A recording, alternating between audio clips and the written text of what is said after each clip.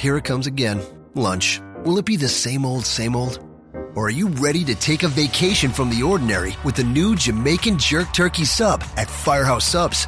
Freshly sliced smoked turkey breast, craveably sweet mustard sauce, and a hint of Caribbean seasoning. Just $5.55 for a medium. Save time. Order the new Jamaican Jerk Turkey Sub on the Firehouse Subs app. Firehouse Subs. Enjoy more subs. Save more lives. Participating locations. Limited time only, plus tax. Prices may vary for delivery. This podcast is a member of the Voices of Wrestling Podcasting Network. Visit voicesofwrestling.com to hear the rest of our great podcasts, as well as show reviews, columns, opinions, and updates across the world of wrestling. Hi, I'm Hiro Goto, and you are listening to the New Japan broadcast.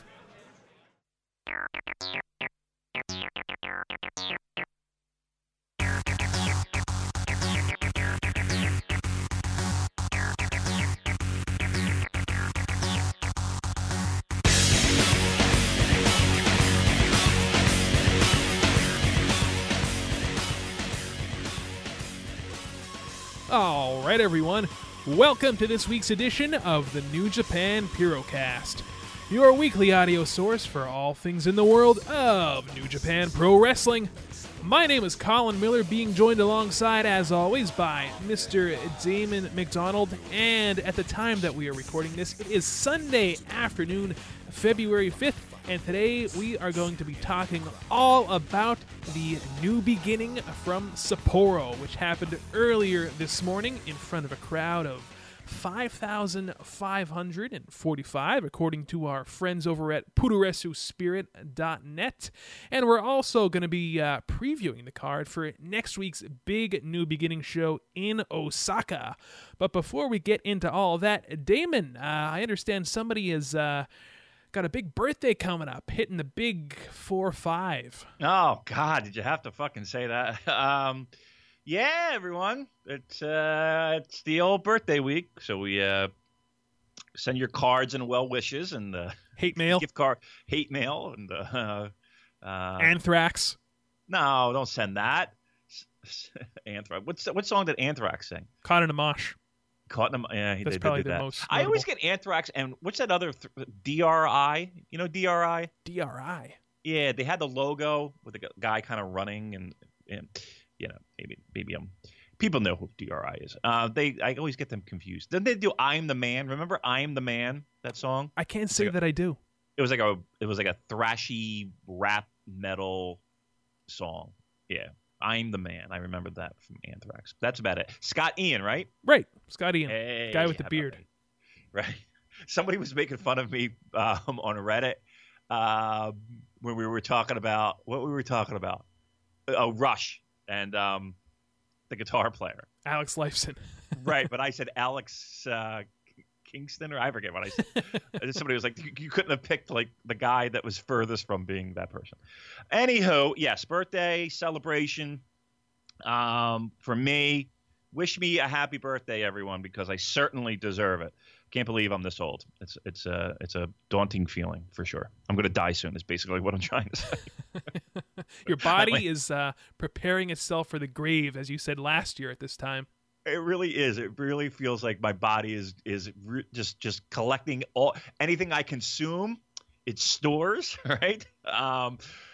Shortness of breath going up flights of stairs. I almost had a fucking heart attack at Corkin because we had to meet somebody went there for the Dash show, and the line was massive. So we had about 90 beers, and now we're going to go up 6 flights of stairs, Colin.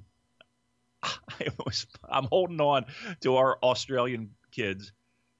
I'm just holding on to Claire is her name, and I'm just out of breath. I can't even move. I thought my heart was going to cave in on itself. That's how old I am. It sucks. All right, what do we got going on here? Oh, you know what I wanted to do first before we get into the hot takes. Remember that show I was telling you about, Colin, that I went to last weekend? Yeah, with the Young Lions. Yes. It was a fun show. Listen, there were probably 50 people there, maybe 75. Is that no vacancy for that venue? It was a tiny place. It felt like we were at like somebody's like bridal shower. Like it's a place where somebody would have like a bridal shower, or like or just like one of those type of halls, small, local, tucked away VFW hall. Well, so I went. It was a good time. It was a good show. Everybody worked hard. It was fun. So saw some people that I know. But a weird thing occurred, and a sad thing occurred, Colin. And again, I don't want to open up on a sad note like Casey Kasem. You know that bit with Casey Kasem where the dog dies? Yeah. I don't want to do that. I don't want to bring everybody down right out of the gate. But I feel like I have to acknowledge this because at this show, and really at every local Philadelphia show, there's a handful of guys that go to, it feels like, every single show. And, every show I'm at, I definitely recognize this gentleman. His name was Kevin Hogan.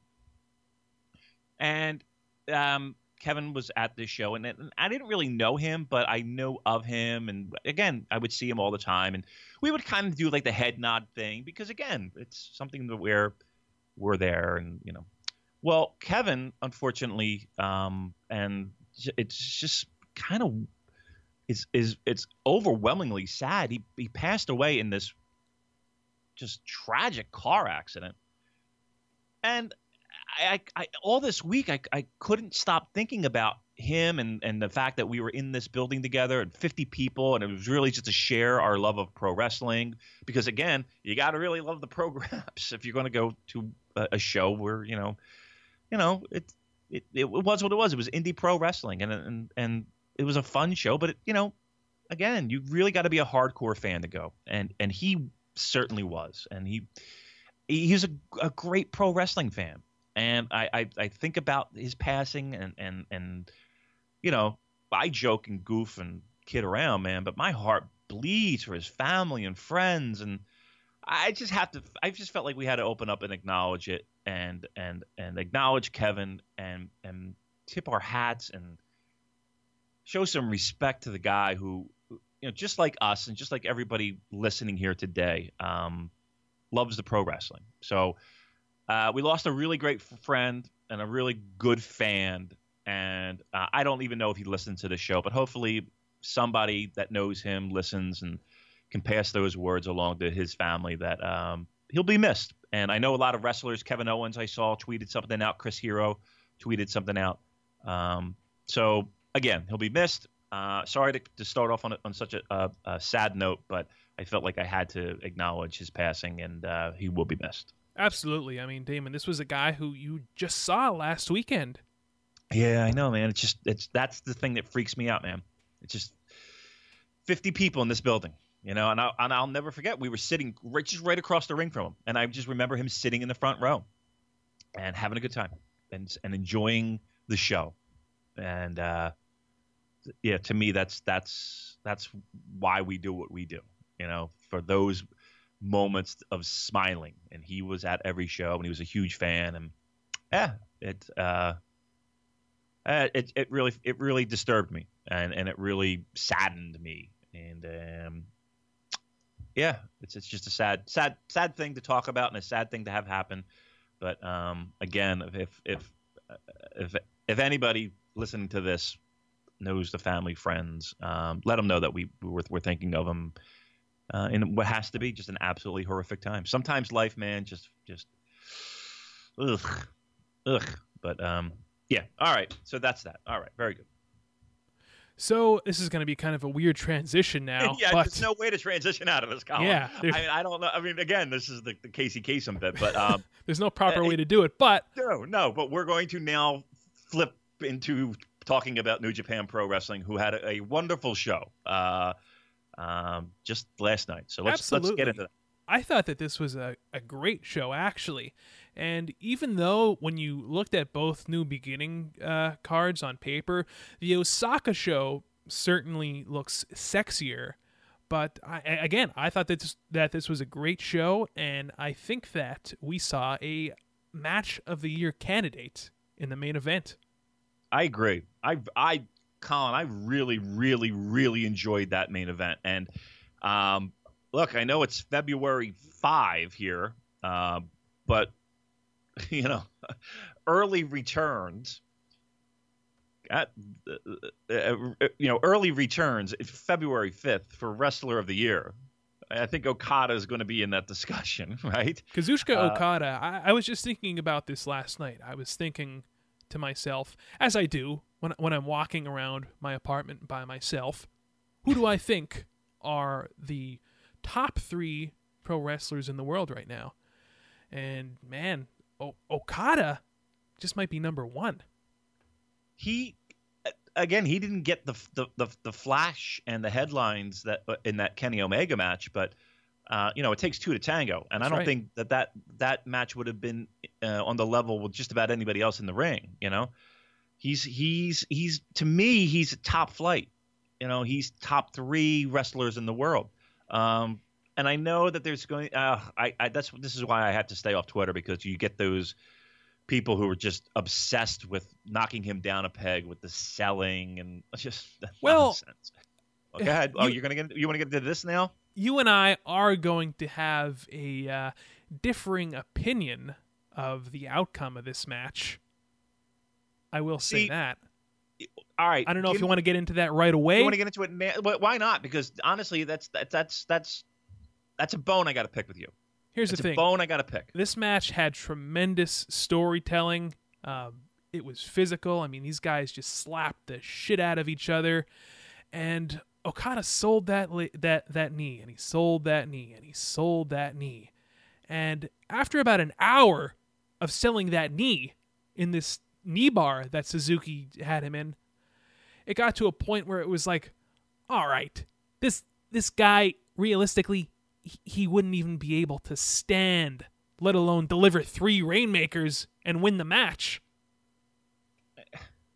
But it's I know it's pro wrestling, but I mean, on the English commentary feed, for example, it was mentioned that Suzuki beat Ken Shamrock in a pancrase match in 2 minutes with that knee bar.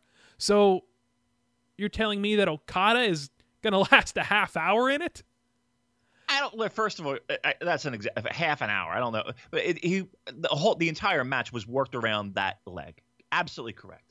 And it's not like he just got up and he Will Ospreay'd it and just decided to do fucking 900 flips. And no, he didn't no-sell it. He did a great job at selling it, but it just got to a point after a while where it was almost kind of, I hate to use this term, but eye-rolling. Really? Yeah. Do you think there was too much leg work? I think there might have been too much leg work. Yes. Do you, like seriously? Do you think it was just just a constant leg work, and it got? I don't want to say it got boring for you, but it didn't get boring. It got to a point where, like I said earlier, there is no way he would have been able to stand after that. I mean, if you watch a legit mixed martial arts fight, and I'm no MMA aficionado by any means. I'm a very casual MMA fan, but when somebody gets you in a knee bar like that in the middle of the ring, you're tapping. That's it. But this is pro wrestling, Colin. I know. Colin, and people jump off top ropes, right?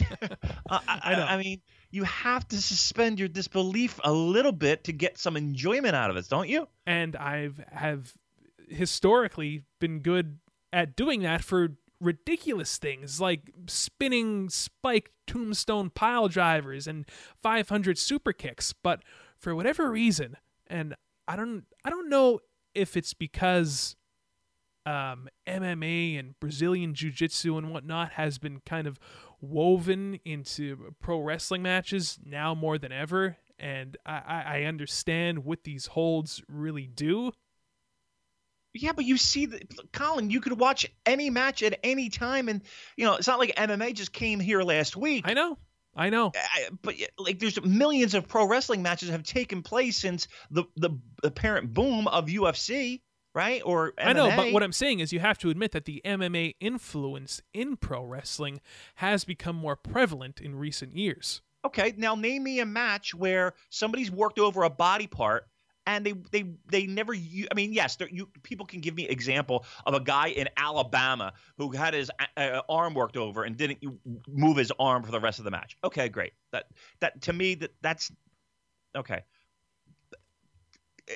this MMA influence has been here for years. It's been here for eons. It has. And you're still enjoying pro wrestling. And again, not for nothing, you're a guy who gets more enjoyment out of, 9,000 super kicks and, kicking out of every fucking finisher for 20 minutes. And and that's not, I'm not knocking you because that's what you enjoy, but for you to now come back to here and say, oh, he worked on his leg for 20 minutes. He shouldn't be able to walk. Colin, there's fucking football players who play with broken legs for an entire game. There's hockey players that take a puck to the fucking face, get stitched, and they're back the next period. Like in sports, adrenaline, emotion, the moment, all play factors in people. I don't want to say having Superman powers, but having the ability to fight off the pain and perform at a high level. I want to see one of these football players be put in a knee bar for 20 minutes. Let's see if they can finish the game then. Okay, but you're talking like you want realism in pro wrestling. I mean, this is, again, pro wrestling, Colin. And truth be told, part of my reaction to this finish could be because I didn't get the outcome that I wanted. Like, when Okada hit that first Rainmaker and he held on. Like, why didn't you want... Why? I mean, listen, and he hits a German suplex and another Rainmaker. At that point, I was like, oh, all right. Colin, I'm a huge Suzuki guy. I'm fucking... I think I'm bigger Minoru Suzuki fan than you. Absolutely. I had no problem with the fucking finish. I had no zero. Why? I don't understand why you have a problem with the finish. I think it has to do with he worked on his knee for too long of a period. I know that sounds stupid to say.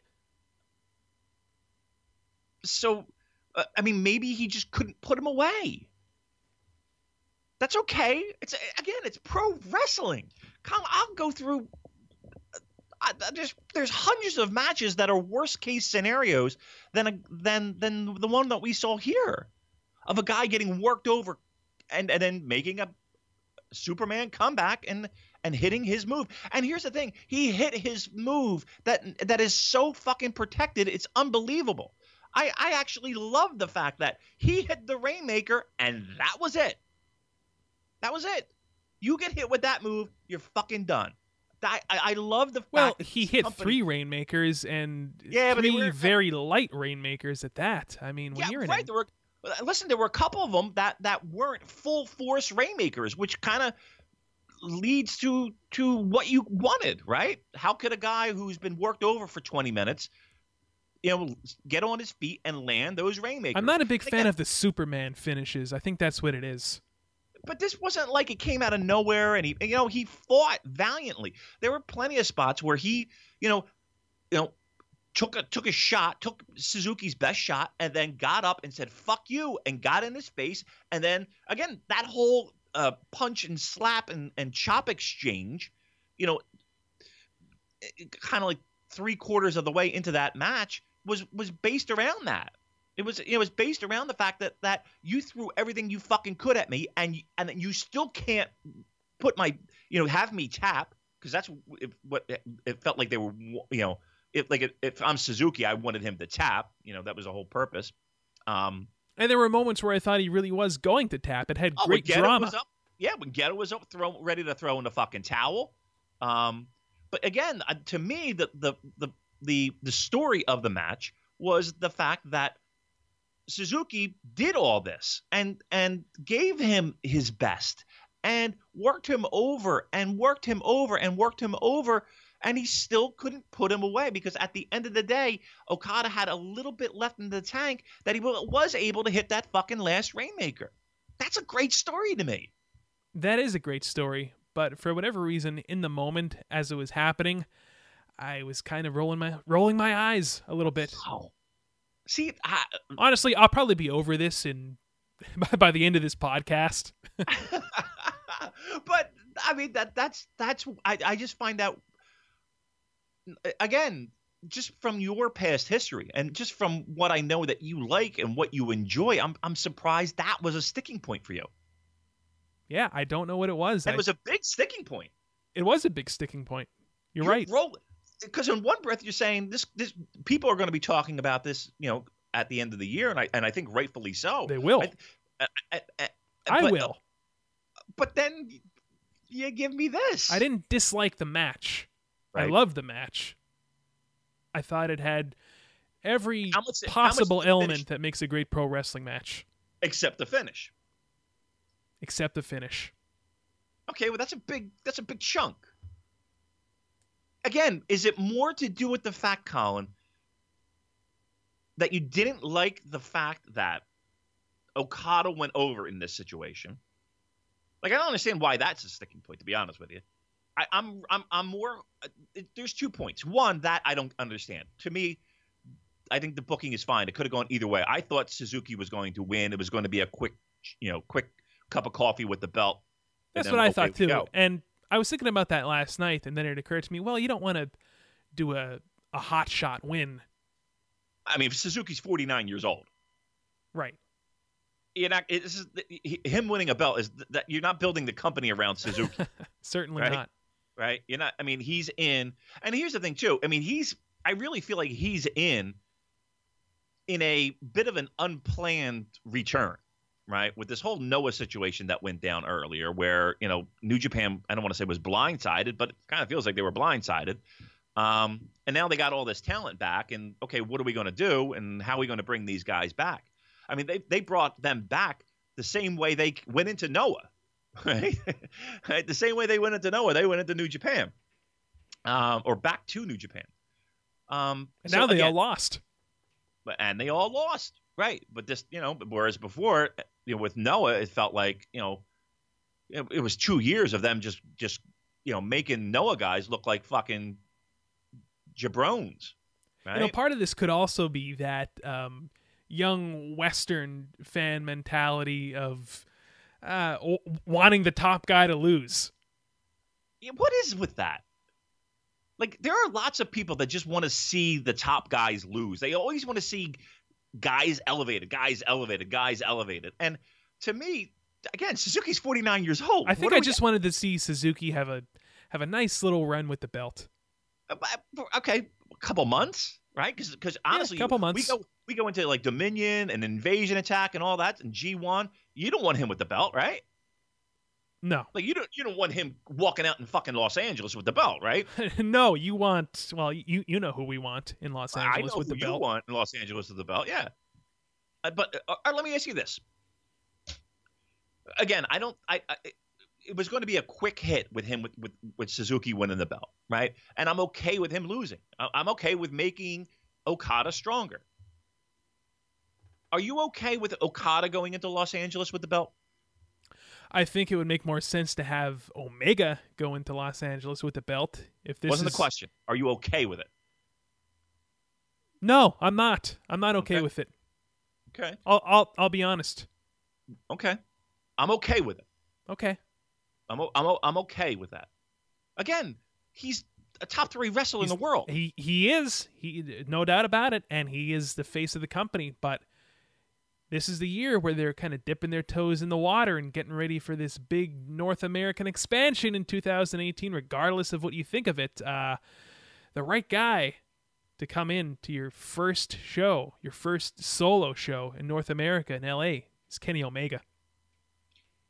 Again, we're not going to the Staples Center, right? I know we're not going to Madison Square Garden. We're not going to Madison Square Garden. We're going to the Long Beach Convention Center. That holds 3,000 people. Hey, the Beatles and the Stones played the Long Beach Convention Center. Right? No, I just made that up. I was like, it's been around that long, huh?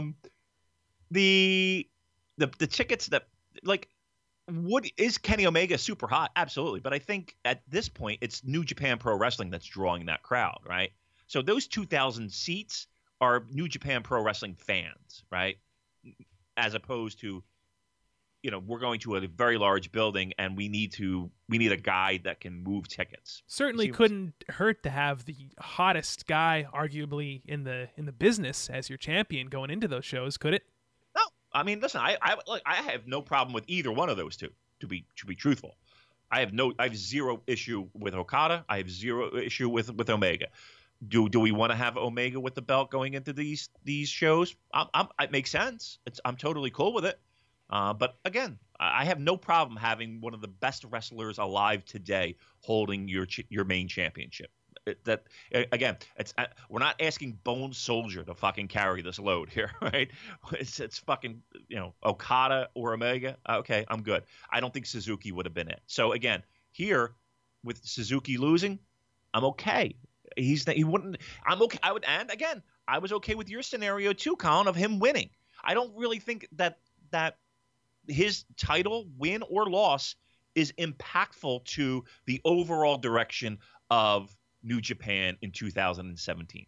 It would be a cup of coffee. It would be something interesting. It would be a spark. It would be something new that would, quite honestly, quickly be rectified with either Omega or Okada winning the belt. Could you imagine an Omega Suzuki match? I salivate at the thought of that. Right? I mean, well, you salivate at the thought of a lot of things. Yes, sloppy joes I have cooking. Can't wait. But no, I mean, and again, getting back to the selling part, Colin. I know what you're saying. It's not like he just, was able to run normally and do everything that he could. I mean, for example, I loved when Okada jumped off the top rope, and he usually does his roll through thing. Yeah. He landed on that knee and. Yeah, and then the one spot where Suzuki tried to whip him into the ropes again, he leg buckled when he did the kip up. Yeah, I mean, look, he did a phenomenal job at selling this knee, but for whatever reason, on this night, 20 minutes of working over the leg equated you're not moving, or 20 minutes working on that leg and you really haven't tapped out yet. Right. Maybe a lot of it might have to do with Suzuki's, fighting background. Yeah. Yeah. I think it's a combination of all those things that I've been talking about in my mind. Right. Do you think it's more of it hurt Suzuki because it made him look weak, that 20 minutes he's fucking working over this leg and he couldn't put him away? No, I don't think it hurt Suzuki. It looked ridiculous to me. It looked ridiculous to me. That's just my opinion. I know, and it is yours. I do not share that, but yeah. I mean, I don't know what I can't. I don't know. I'm sure we will get the tweets, and I'm sure we'll get the Facebook posts. Well, look, I think that most people are going to be on your side in this situation. I do. Yeah. Well, listen, you're sticking your neck out a little bit. I think right? I'm in the minority. Yeah, I am. All right. This is just how I feel. It's fair. It's how you feel. But to me, it seems like I would never expect to have this conversation with you on this. You know what I mean? Just because of what I know that you like. I mean, fuck, Colin, you'll sit there with your pants down and watch fucking Pro Wrestling Guerrilla all night long. How would you know that my pants are down? Do you have I can smell camera? It from here. I may. I mean, listen, but I know what you like. I don't know. Just I can't say that I share that same opinion with the legs and again, maybe I need to put you in a knee bar. And see if you can hobble around. Did they have bourbon at the knee bar? I get it. Yeah, and like I said, if you said to me, it just made Suzuki look really weak that he couldn't put him away, I guess my retort would be, well, that's fucking Okada. He's your champion. He's got the will to live. But I could kind of see that. I almost think it would have made for a more heart-wrenching, interesting story if Okada tapped out and he had to be carried out of there because he couldn't put any pressure on that knee. Yeah, I mean, I'm okay. People man. would have been crying in the audience. Dude, what did you say the number was for the crowd? The number, I have it right here, Oh, was Brady? 5,545. I thought it looked packed. That's good. That's a good crowd for that building, right? Yeah. Correct me if I'm wrong, and I know somebody will, but wasn't that the same joint? It was Okada and Marufuji, G1. Did that take place in Sapporo? I thought it was like G1 in July, right? Yeah, in July, G126. Against Marufuji. And that show also had Tanahashi and Sonata. Yeah, Sonata. Right. That drew 5,500, I want to say. Okay. And what did this draw? This drew, once again, 5,545. Okay. So 5,500. Yep. All right. That's good. That's a big building, right? That's a nice size crowd. That is a big building, and like I said, it did look packed to me. Yeah. They were quiet though, weren't they? Yeah, they were quiet, Times.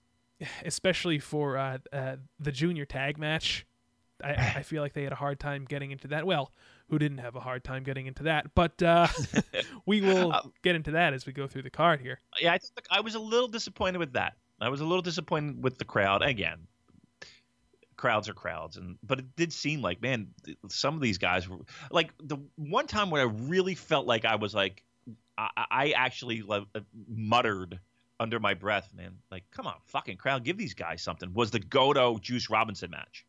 Which I thought was a great fucking match, by the way. I really enjoyed that match, and Juice was killing himself, and it just felt like, come on, crowd, give him something.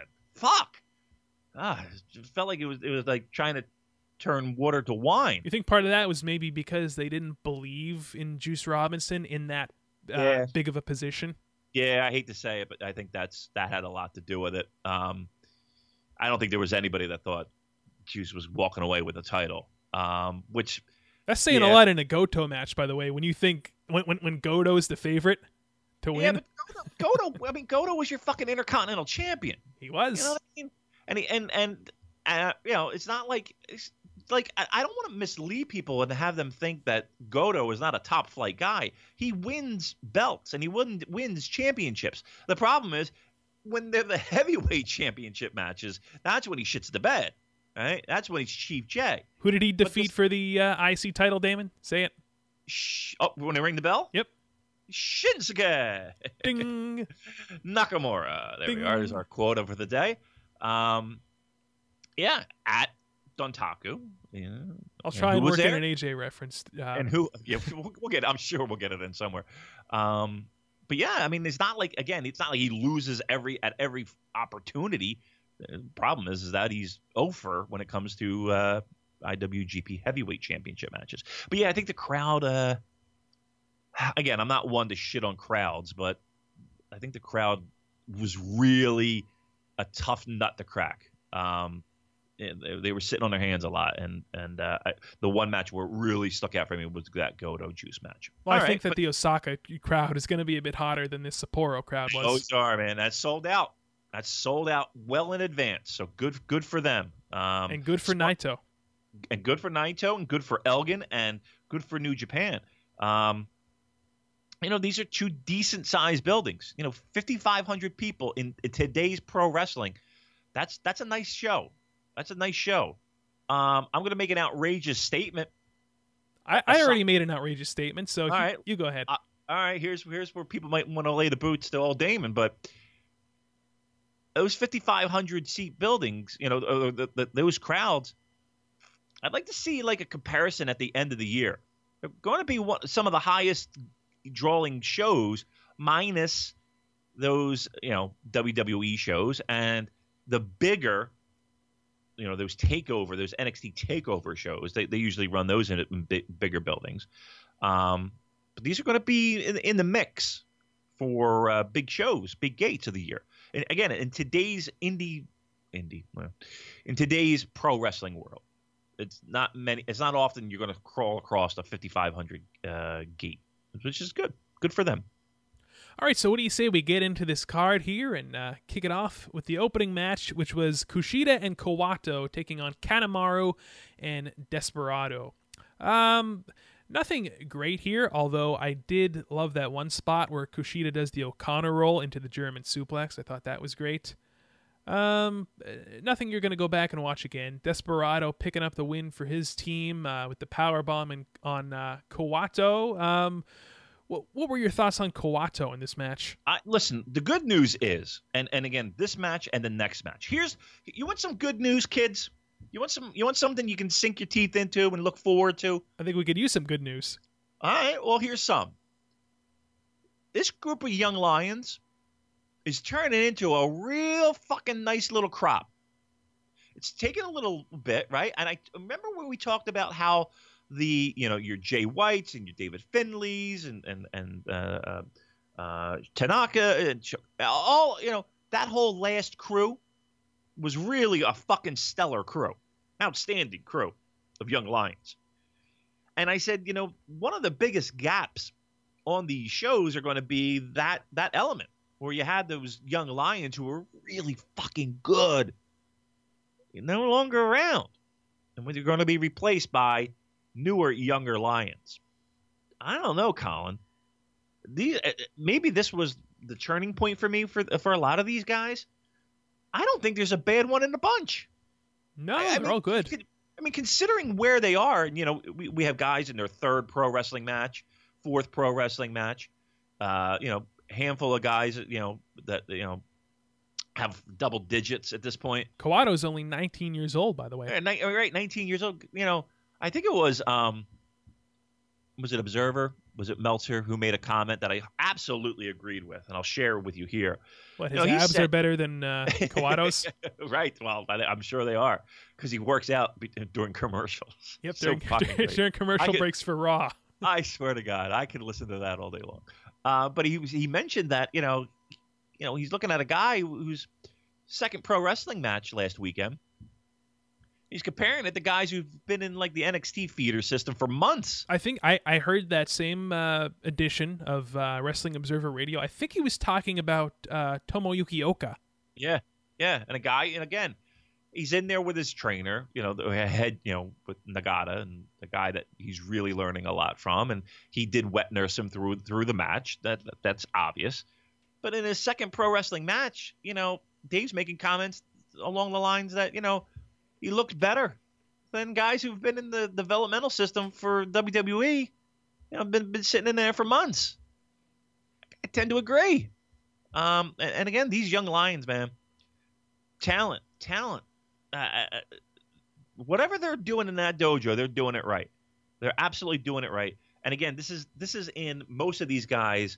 This is the beginning of their careers, and they look sharp, and they got fire, and they're improving.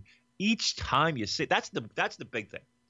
That's the big thing. It's not like they're coming out there and they're they're fucking Misawa. They're coming out there but every time you see them, man, the improvements are noticeable. Here's the one thing that is really it. They must be able to be molded, and they must be able to take instruction, and then they must be able to apply what they're being taught in the ring. And that maybe isn't always the easiest thing to do. But these, man, when they pluck these kids out of wherever they're plucking them out of, they're talented, man. They're fucking talented. They're chosen at birth like Jedi? Like they're identified? Like I think maybe you're right. 19 years old. We got a kid out there, and he looks fine. He looks great, and he can fit in. Good stuff, man. Kushida is the one that troubles me a little bit. Why Kushida? Right now? Well, just because he seems his like position on the card? Yeah, it just seems to be in a bit of a holding pattern, And I know that they're trying to build other guys around. But yeah, he seems like he's in a little bit of a limbo spot right now. He did have a stare down with Desperado at the end of the match. What are your thoughts on El Desperado being woven into this junior heavyweight division? Are you a fan of his? I'm okay with El Desperado. Like of all the Suzuki Goon members, he's middle of the road for me. I don't loathe him. It's not like I'm. I know ready to jump. Iizuka's your favorite. But here's the thing with Iizuka, he's just a lot of a lot of movement, like a lot of things going on. Like you're not going to be. Here's the one thing, like in his matches, you're not necessarily bored to tears, right? He's terrible, but what he does in the brawling and everything, there's a lot going on. So it's not like you're going to sit there and be bored. But it's just maybe not the most entertaining pro wrestling, right?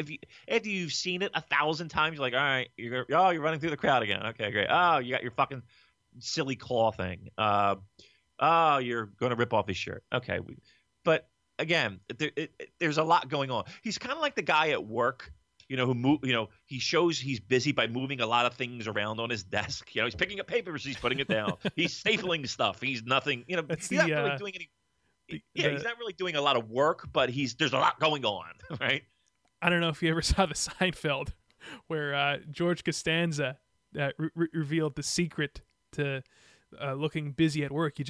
You always look like you're frustrated. You just like you sit at your desk and you just like kind of like and you put your hand on your forehead, and that's the key to people thinking you're busy. Look frustrated. All right, little work tip for everyone from Colin Mill.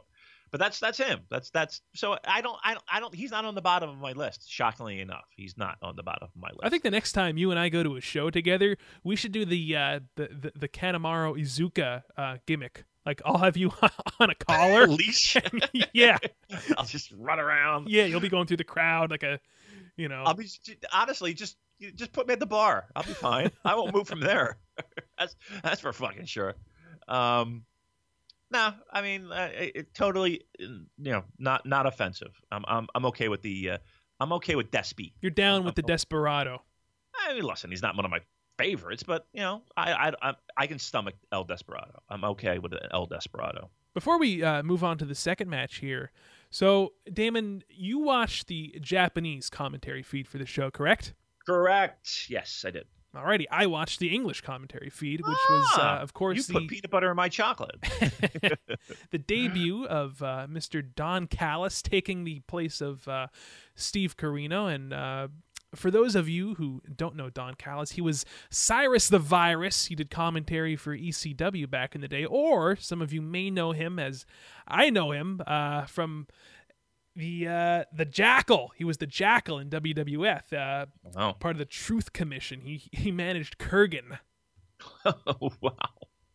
Wow, you're really digging into that history there. I couldn't name one person that he managed in WWF. What'd you think? I mean, I'll be honest with you. Give us the hot take on the English side. I was worried when it first started. I thought, oh boy, this might take a few shows for these guys to really get into the groove. And what was the issue? What was the challenge? I think part of the challenge was my lack of patience. Okay. I'm already judging the commentary team, and like we're not even through the first match. All right, okay. But I'll tell you what, these two guys, as the show went on, they really meshed together quite well. I do miss. I've always been a fan of Steve Corino's kind of goofy sense of humor, right. a lot of the tongue-in-cheek things that he would say during the show. And of course he also had a tremendous knowledge, Steve Corino, of Japanese culture and Japanese pro wrestling. I mean, he practically lived there for a long time. But right. I'll tell you what, this Don Callis really did his homework, and it really, at least I got the sense that he knew who these guys were. Okay. And he brought a lot of insight to the table. The feedback that I got. Let me give you some of the feedback I got. Please. Because I didn't listen to it. So this is not me, either positive or negative. I didn't hear it. I didn't listen to the English side. You're such a traditionalist. Look, I do what I do. I heard just the opposite.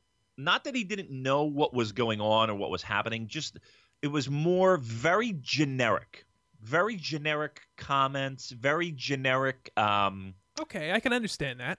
Right, so really not going into any deep detail, not a lot of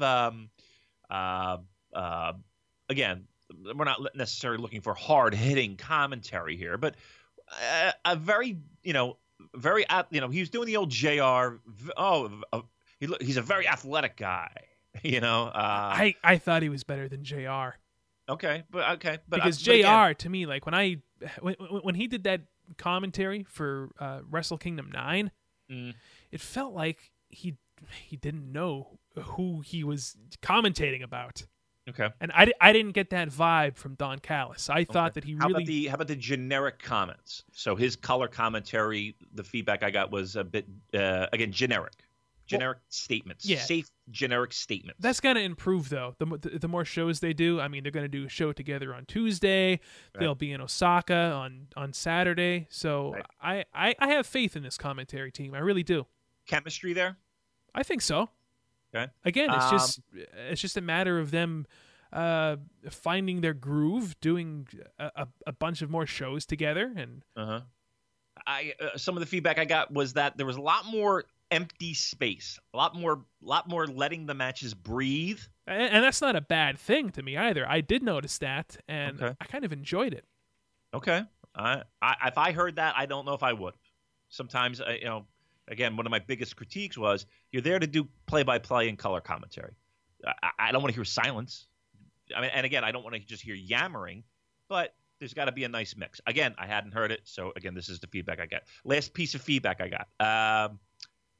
He was doing a heel color commentary shtick. It wasn't full-blown heel, but it was heel-esque. Ugh. If you know what I mean. 2017, huh? Yeah, a bit of a tweener commentator going on. Okay. Overall, give me a grade. What are we doing? Like on a scale of 1 to 10? Are we doing letter grades? Are we doing snowflakes?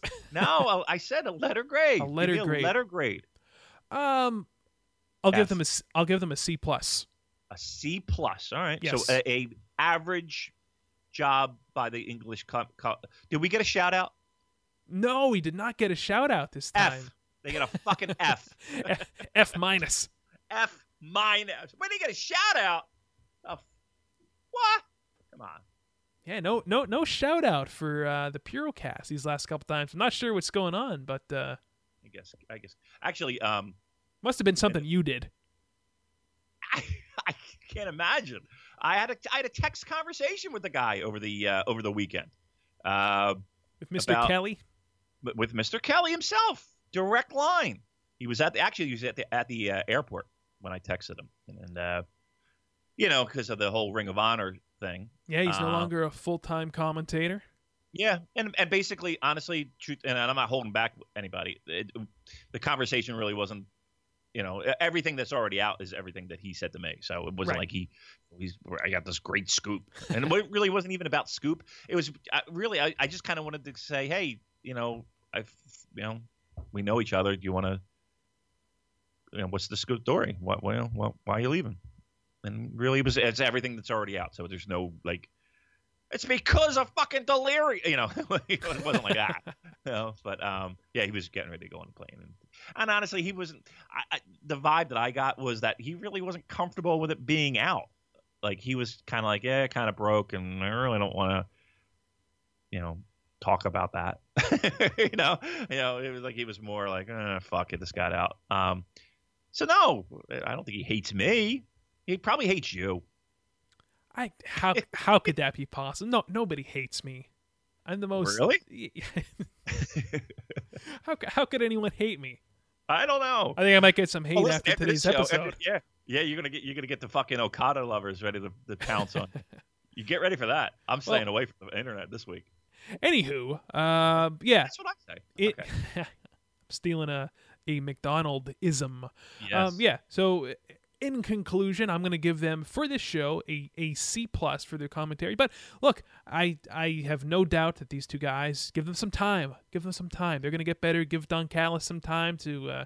I don't know if this guy... I don't know how comfortable he is with Japanese wrestling or how much he knew about the product going in, but not a bad job for a first time out. So, give them some time. Let's see what happens. And I think the Osaka show will be even better. All right. Well, I'll listen when they mention us again. So never. Well, I know, really. See, feels like it now. All right, very good. All right, we're pining away. We're trying to get our name out. All right. Second match here. 6-man tag. Tenzan Kojima and Nagata taking on Yoshitatsu Hinare and Tomoyuki Oka, or as I like to refer to him as, Benjamin Button. Why would you say that? This Benjamin guy, Button? I swear, he's got the Benjamin Button disorder, where he looks, like an old man when he's young, but you were saying that it took you 10 minutes to figure out it wasn't fucking Nakajima or Nakanishi. I thought it was Nakanishi. Nakanishi. He did this beautiful overhead belly to belly. I think it was on Nagata. And I'm like, wow, Nakanishi. He's really moving around pretty spry here. He's pretty light on his feet. And then it occurred to me after the match was over, wait a second. This was Oka. This was a young lion. This guy, he has such an old man face. Yeah, but again, what is he? This is number 3, right? Yeah. I think that the kid's, he's maybe a few years younger than I am. Maybe he's 25. I want to say. Yeah, he's probably had. You know what? He probably had a couple matches on the tour that wasn't televised. So, yeah. I mean, look. Wasn't David Finlay supposed to be in this match? I think so. Yeah, I think so. I think he replaced him. So actually, I think Kawato might have gotten the Finlay position. Okay. Yeah, I don't know. One of the two. But look, I thought it was a definite unfair advantage to the Tenkoji Yuji Nagata side. That's for fucking sure. Yoshitatsu was Yoshitatsu. And again, the kids, the Hinares and the Okas, to me, they were the stars of the show, with Nagata and again Oka kind of, staying together. And I don't want to say wet nurse again, but Nagata does a great job of helping these young lions through these type of matches. I thought the match was fine. Again, we all when the lineups were official and this match took place, I don't think there was anybody who thought that it was going to go the other way. Again, just because of the shift of power and balance of power in this match. But no, fine match. I'm okay with everything that occurred here. Yep, Nagata picking up the win for his team with the crossface on Oka. I like the fact that Nagata is using the crossface. It's a good finisher for him. And not to harp on this young lion thing for too much longer, but you know what? I was thinking about it. One of the things I think that makes this crop of young lions so interesting, besides their work, is that each of them, I feel, has like an identity. Yeah, they have an identity. They have a unique look. I mean, Hinare has a unique look. Oka, Kawato, they look different. You can actually tell these young lions apart. No, I think it's very true. I think that's very true. And you may not have had too much of that in the last. I mean, listen, I'm sure you can tell the difference between fucking Jay White and David Finlay, right? But I see where your point is. Now, in previous young lion classes, you probably had stuff a little bit more in this mold than maybe even the last mold. But even with that said, I do agree with that. There is even with the black tights and the black boots, there's still little distinguishing things about them that make each one of them a little bit special. I definitely agree. This has turned into the New Japan Young Lion podcast. Good. I listen. There's an idea. There's 750,000 podcasts. Let's have one about just really focus in on the young lions of New Japan Pro Wrestling. Analyze all these matches. Yes. These so we don't have to. Right. All right. Next match here. Katsuyori Shibata, Jushin Thunder Liger, and Tiger Mask taking on Will Ospreay, Jado, and Gedo. Fuck you. Well, look, we I think we said this on our preview, right? That the interesting take in this match is the Ospreay Shibata stuff. Yeah, that's what we're all looking forward to. And there are some guys that when they have a program with another guy, it's just, I don't know, the chemistry is just not there, right? They just don't seem to mesh well. We've said this about other people before, where it's like, man, on paper this seems like a good match, but man, they just can't fucking seem. No chemistry. There's no meshing. Not with Shibata and Ospreay. I feel like these guys are a perfect match, a match made in heaven. I agree. This is like one of those dream matches that you would see on a Rev Pro card. I can't wait for this this match. is going to be like a Rev Pro card because it's for the Rev Pro British Heavyweight title, isn't it? And speaking of which, and not to be nitpicky here, but Will Ospreay, correct me if I'm wrong, is the doesn't sell doesn't sell legs. He doesn't sell legs, and he's the British Cruiserweight champion, right? I guess. Okay. Yes. And Katsuyori Shibata is the British Heavyweight champion. So, what gives Will Ospreay the right, holding this Cruiserweight title, to challenge for the Heavyweight title? Like, well, I mean, in the history of New Japan, they've had juniors wrestle for the Heavyweight title. I mean, one of the more famous one is Shinya Hashimoto and Jushin Liger. Well, let's get rid of these two separate tag divisions then. How about that? I'm all in favor of that. You know how I feel about the weight classes in 2017. Silliness. I mean, and again, you want to get back to that MMA-inspired stuff, right? Yeah. We know that a light heavyweight guy, you don't need to be a monster, right? Monsters get knocked the fuck out just as bad as a smaller guy.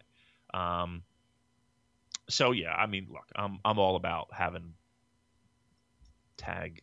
Although here's the thing, though, there is something, and maybe it just might be my nostalgia kicking in. The IWGP Junior Heavyweight title, it's my favorite title of all time. I think that a lot of that has to do with Uncle Jushin. It does, but even before that, Tiger Mask, Dynamite Kid, Benoit and who? We can mention him on this podcast.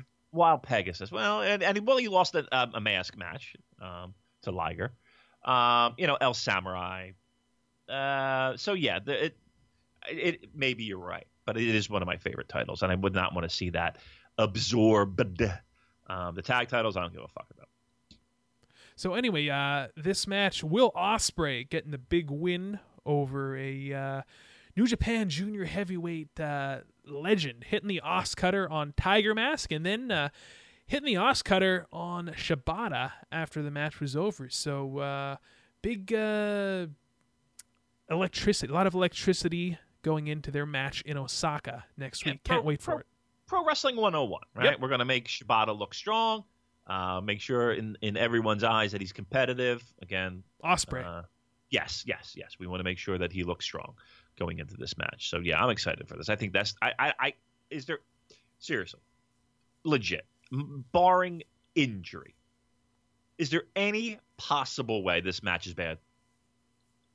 It's impossible. Right? Come on. I'm just being seriously. Shibata versus Will Ospreay. Unless it comes out that Shibata has been fucking Will Ospreay's girl, right? And they hate each other in the back. And speaking of which, I have to bring this up. What? When I don't know if you noticed this. This is just one of those stupid things that I notice. I notice so many minute things in the audience that I want to bring up each week, but we don't have the time to. But right. When Shibata's, I have no idea where this is going. But okay. When Shibata's music hit. Yeah. They the girl screaming. Yeah, they cut to a shot of the crowd, and there's this girl, cute looking girl in the audience, and she's just going wild. And I got to thinking, is that another one of Shibata? You know where I'm going. Yeah, I know where you're going with that. But I did hear her. Yeah, she was a fan. All right, my lord. Hey. Sounded like she was getting murdered. Tell you what, this Shibata guy, I could pick up some pointers from him. Except for the whole adultery bit. You want a fun fact? Sure. A fun fact. I believe, and again, this is the missus who just is looking at it from a pure, it's a handsome gentleman. Mm-hmm. I think Shibata's her favorite. That wouldn't surprise me. I always thought that Shibata had he had a certain look about him. He's got a handsome face. Yeah, you like those lanky guys. You're a lanky guy. I like the lanky guys. Yeah. I mean, listen, let's go down the list. Go down the fucking list. Matt Sydal, lanky. Right. Kenny Omega, lanky. I wouldn't call Kenny Omega lanky. He's not a fucking. He's not Elgin. He's not Elgin. Right. I'm going lanky. Wow. Maybe I discovered something about myself. Ospreay. Yeah. Ospreay. Lanky. Yeah. Nakamura, lanky. Yep, lanky. You're right. Tall and lanky. Huh. You like them tall and lanky. That's what you like. How about that? Yeah. You're like Salt and Pepper. All right. No, not you. The tall, lanky one. shoot better. Sorry. All right. Who performed at WrestleMania 11, by the way. They did. That is correct. All right. And they'll perform at Wrestle Kingdom 12, from what I understand. I hope so. All right. Salt and Pepper. Moving on, next match. I know you're dying to talk about this one. Yoshihashi versus Iizuka. Okay. I am dying to talk about this because I'll tell you what. Not as bad as we thought it was going to be. Correct, because why? They did the whole fucking smoke and mirror brawl around. Mm-hmm. And here's the thing too that we failed to recognize. Yoshihashi could have, when we did this preview, did we pick Yoshihashi to get the win? No, we said he was going to get destroyed. Yeah. We said he was going to get mauled. What the fuck were we thinking? Because this is a perfect time for Yoshihashi to get a win over a meaningless Suzuki-gun guy. Like, what are we thinking? Fucking Iizuka's going to win the fucking Intercontinental belt? Well, no, here's the thing. I think that last week we called a Suzuki-gun sweep on this card.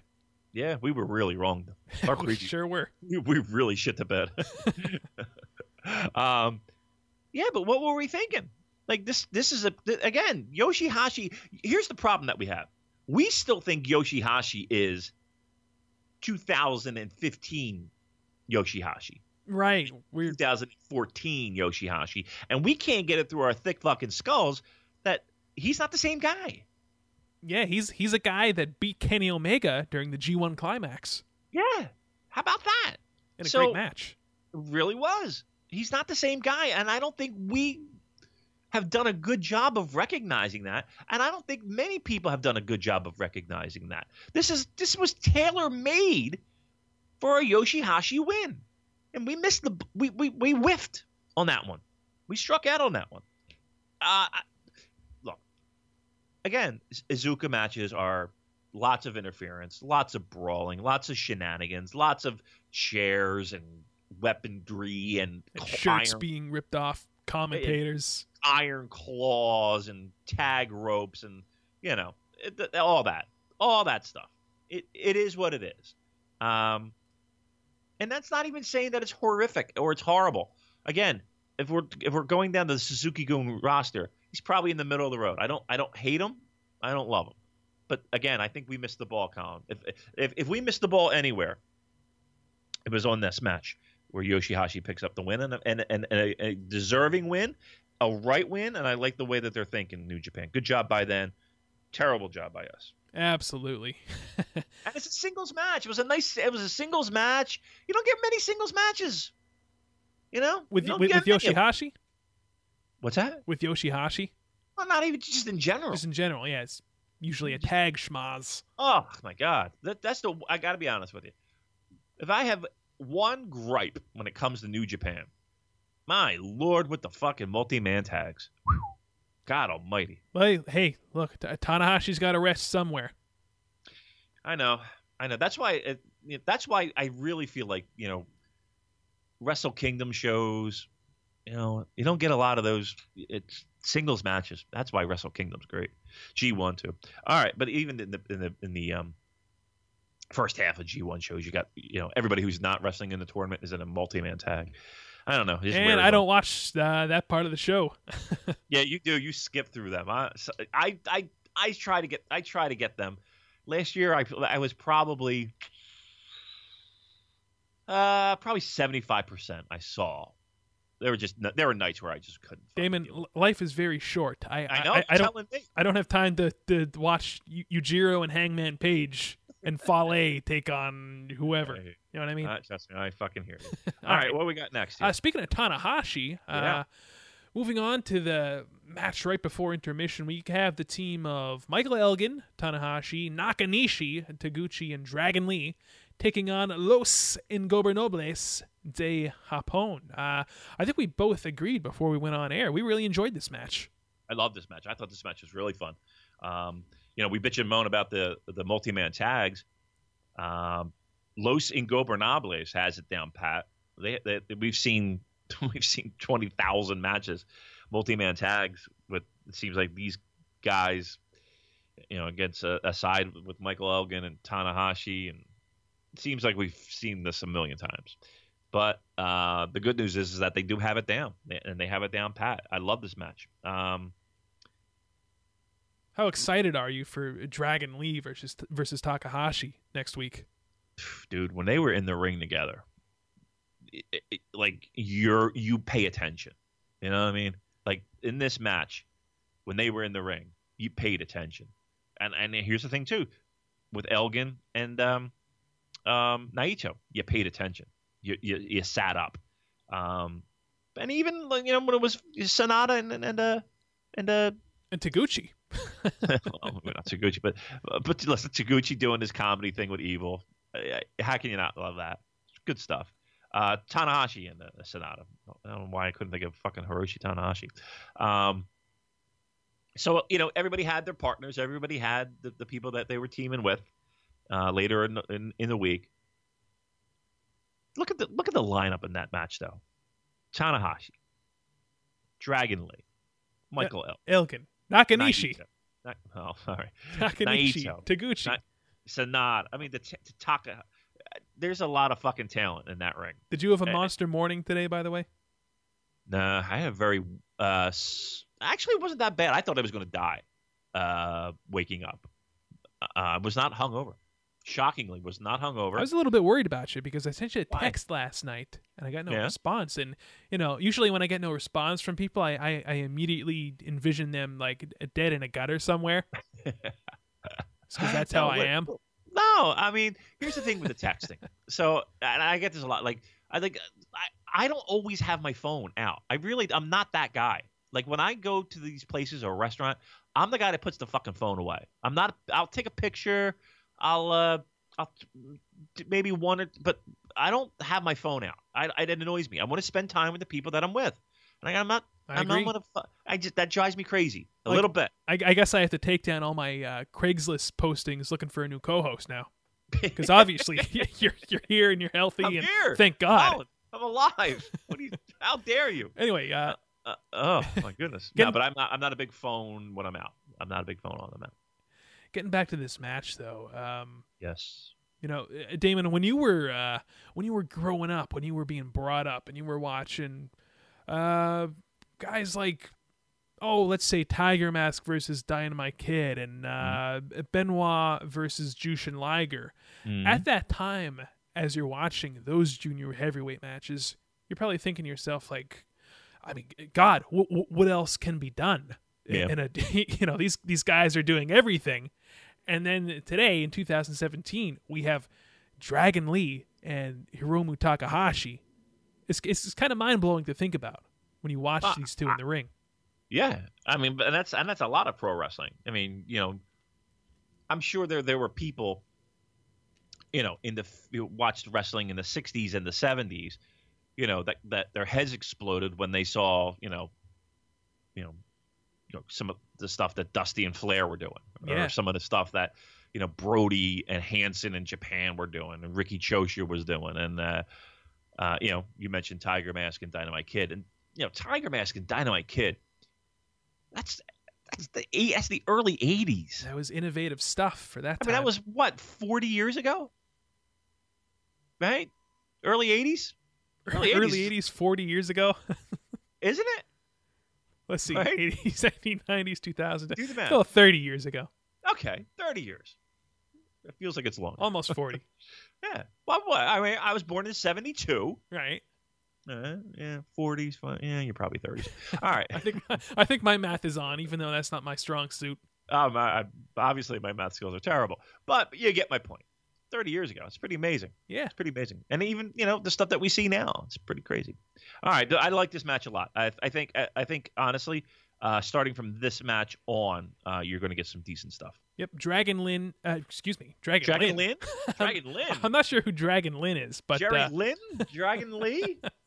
Dragon Lee picking up the win over Bushi. And I wanted to mention something to you. A few weeks ago when we were talking about this Osaka card next week, we were saying to ourselves, boy, they're giving this junior heavyweight title match. It's the semi-main event of the evening. When was the last time a junior heavyweight title match has been that high on the card? And some of our listeners corrected us, as they like to do on the social media. And apparently, we have good fans. We have good listeners. We do. No, they're there. We have the best. We have the best. And I don't know about the best. apparently, I didn't get any birthday gifts yet, did I? Not yet. All right. Kushida and Bushi main evented one of the Destruction shows. Now, my first thought was, well, the fact that we couldn't remember that, what does that say about what kind of match that was? Yeah, but you know what, though? I can't blame that because I can't even remember what I had for breakfast today. So, you know what it is? It's hard. Here's where we're going to, play our little violin that nobody's going to give a fuck about, but we're going to say it anyway. It's hard coming up with shit off the top of your head doing a show. You know what I mean? Like remembering, it's a little bit hard. I don't have a notebook. I don't have. I'm winging it here, kids. I'm winging it. No. Yeah, we did. Listen, we're not good with remembering that shit. That's why we lean on you guys. We're leaning on you guys to correct us, and then we'll mention it. But who was it? Do you know the person who it was? I think it was a bunch of people, actually. Really? But really? You got the boots? Okay. I guess my point is that this Dragon Lee versus Takahashi match is going to be a little more memorable than that Kushida Bushi match. I just have a feeling. I'm going to agree. I have a hunch. I'm going to agree with that statement. Yes, I'm looking forward to that. All right, moving up the card here for the IWGP Junior Tag Team Championship, we've got Roppongi Vice defending against Taichi and Taka Michinoku. Okay, I have two things to say right off the bat. All right, let's do Number it. one, Damon, when I hear that organ intro for Taichi, it just harkens back to dark times in the Purocast where we had to review that god-awful Super J Cup show. Oh, I break out in a cold sweat when that organ music hits, and I see him coming out with his stupid mic stand, and oh my God. I am not. He is the bottom of my list. And how is he a junior heavyweight, by the way? The guy looks like he's about 225. Yeah, I mean, he's probably, he's like type. I don't know. I think that rule goes out the window. I think once you're a junior, you're always going to be a junior until you officially say you're not. It doesn't matter how much you weigh, really. No, makes no difference. I mean, fucking Trent Beretta is considered a junior. Trent fucking Beretta. Yeah. I am not a fan. I am not a fan of the gimmick. No. I'm not a fan of him in the ring. I'm not a fan of his look. I'm not a fan of. He just does nothing for me. And to me, the feedback that I get is like when he is on the screen, I can't. My phone blows up at certain things happen. Like when a wrestler passes away, I'll get 75 texts. Or when Okada wins. What? No, I don't really get that. But when he hits the screen, I don't care if it's 4:00 in the morning. I don't care if it's 2 in the afternoon. When people watch him, they react violently. Right? They do. They really do. We're not the only ones. I have the text messages to prove it. And from many different people, many different walks of life. They don't like this guy at all. He's not a likable guy. He really isn't. And he's like I said, if I had to rank Suzuki-gun members, he's absolutely comfortably sits at the bottom of the list. Not a fan. Now, what's your second point? My second point was actually about Taka Michinoku, and I'll tell you what, this guy, is 43 years old now. He's in pretty damn good shape, and he's still busting out acai moonsaults. That's because he works out in between commercials at Raw. Dave Meltzer. It must be. It must be because Taka Michinoku, I'll tell you what, for as long as he has been around, guy is still in great shape, and he's not half bad in the ring. He's He's a guy that's always around. 40-something years old. Yep. He's always around. And I don't mean that in a bad way. You know what I mean? Like, he's found a way to extend his career longer than, let's be honest here, just about anybody really thought he would, right? Like, if I were going to put a gun to your head and I would say, okay, and it's 1990, whatever, we'll say 97. Name me a wrestler who will still currently be wrestling in 2017. I don't think many people would put Taka Michinoku on that list. No, that's what right? I'm saying. Right. And that's saying something for his longevity, his creativity, whatever it is that keeps him in the mix. He's found a way to do it. So good for him. Pop quiz, Right. Damon, before we move on. What Yes. WrestleMania was Taka Michinoku on? Oh, I fucking know. 12. No. What? 14. Well, listen, at least I was in a ballpark, right? Yeah. What was he? What was he in, a multi-man tag? No, probably actually, junior match, was, right? Yeah, he was defending the light heavyweight title. It's like Brian Christopher. No, it was Aguila. That's not a bad match, actually, if I'm not mistaken. No. If I'm thinking the same one. What did you think of this match? Didn't like it. No? Did not like it. No. Why? Well, I'll be honest with you. It wasn't as bad as I thought it was going to be. But again, this is where you get into that area of Suzuki-gun that people hate, with the run-ins and the interference and the smoke and mirrors and the bullshit. And I don't know. This match just didn't do anything for me. I didn't hate it. I didn't hate it, right? But there was plenty that I didn't like, right? I didn't hate it either, but I didn't like it. I thought I enjoyed Roppongi. I thought Roppongi really went out of their way to make this match enjoyable. You're right. There was a ton of smoke and mirrors. There was a ton of bullshit. There was a ton of outside interference. There was a ton of shenanigans that we do not like. I get that. Even with that said, Colin, I did not hate this match. I didn't hate it. I will say that for exactly the same reasons, and I tried, and I will say this. I did my fucking damnedest to keep an open mind. Because you're right. On paper, it's easily dismissible with that tag team, that Suzuki-gun tag team. It wasn't the actual wrestling match I enjoyed. The smoke and mirrors was okay. And trust me, I'll get sick of it in 2 months. In 2 months, I'll be screaming at the top of my lungs to fucking get these guys out off my screen. Well, hey, look, we've got a Roppongi Vice versus Kanemaru and Desperado match to look forward to. So, That's not bad, though. I'll take that. I'll certainly take that over Tai Chi and Taka. I just there's something really that makes people violently angry when they see that guy lip syncing and taking 15 minutes. It just intense hatred for that character. And again, it's not the human being, right? I want to get all fucking up. We're not talking about the human being. Yeah, we have to put a disclaimer out there. Yeah, I know. We're not talking about the human being. I'm sure he's a pleasant gentleman. You'd have a beer with him, I'm sure. I would have wine and whatnot. I sure would. I can't stand the character. Can't fucking stand it. All right, and many people don't either. All right, so I didn't mind it as much. What are you giving this match, Colin? Are we throwing flakes here? I'd rather not. Look, if I'm gonna throw snowflakes at this match, throw it. 2.5. Okay. I would go 3.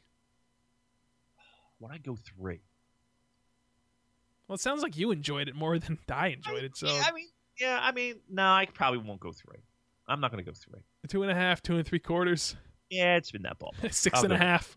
6.5 stars. 6.25. Trademarked by Kyle in Australia. I'd be hard pressed to go 3.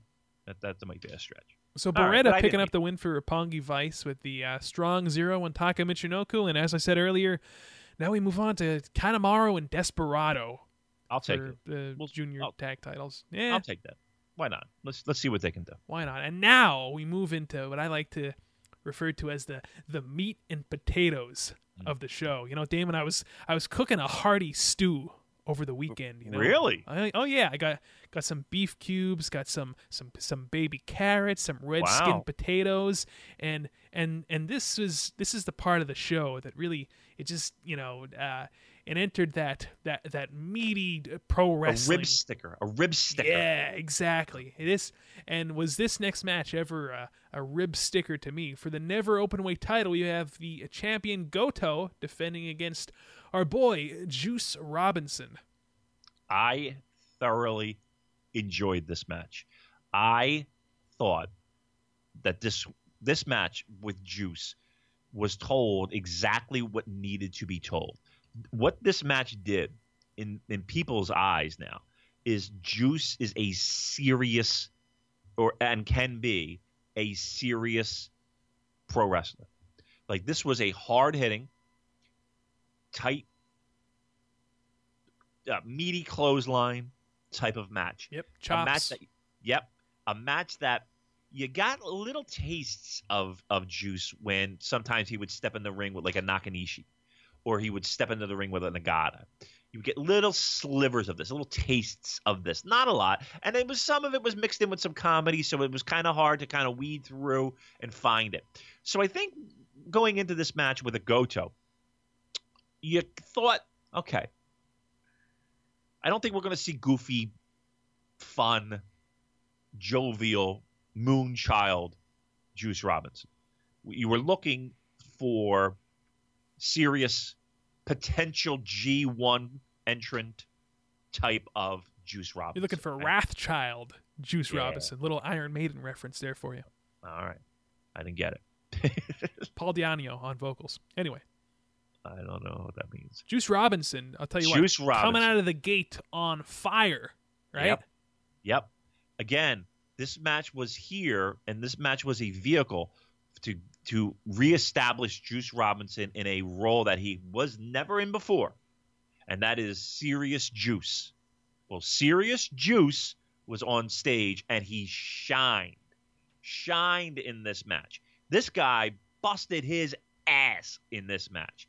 This match, Goto, I wouldn't necessarily say busted his ass, but he was well enough off to complement what Juice was trying to accomplish in this match. Perfect opponent for Juice, really.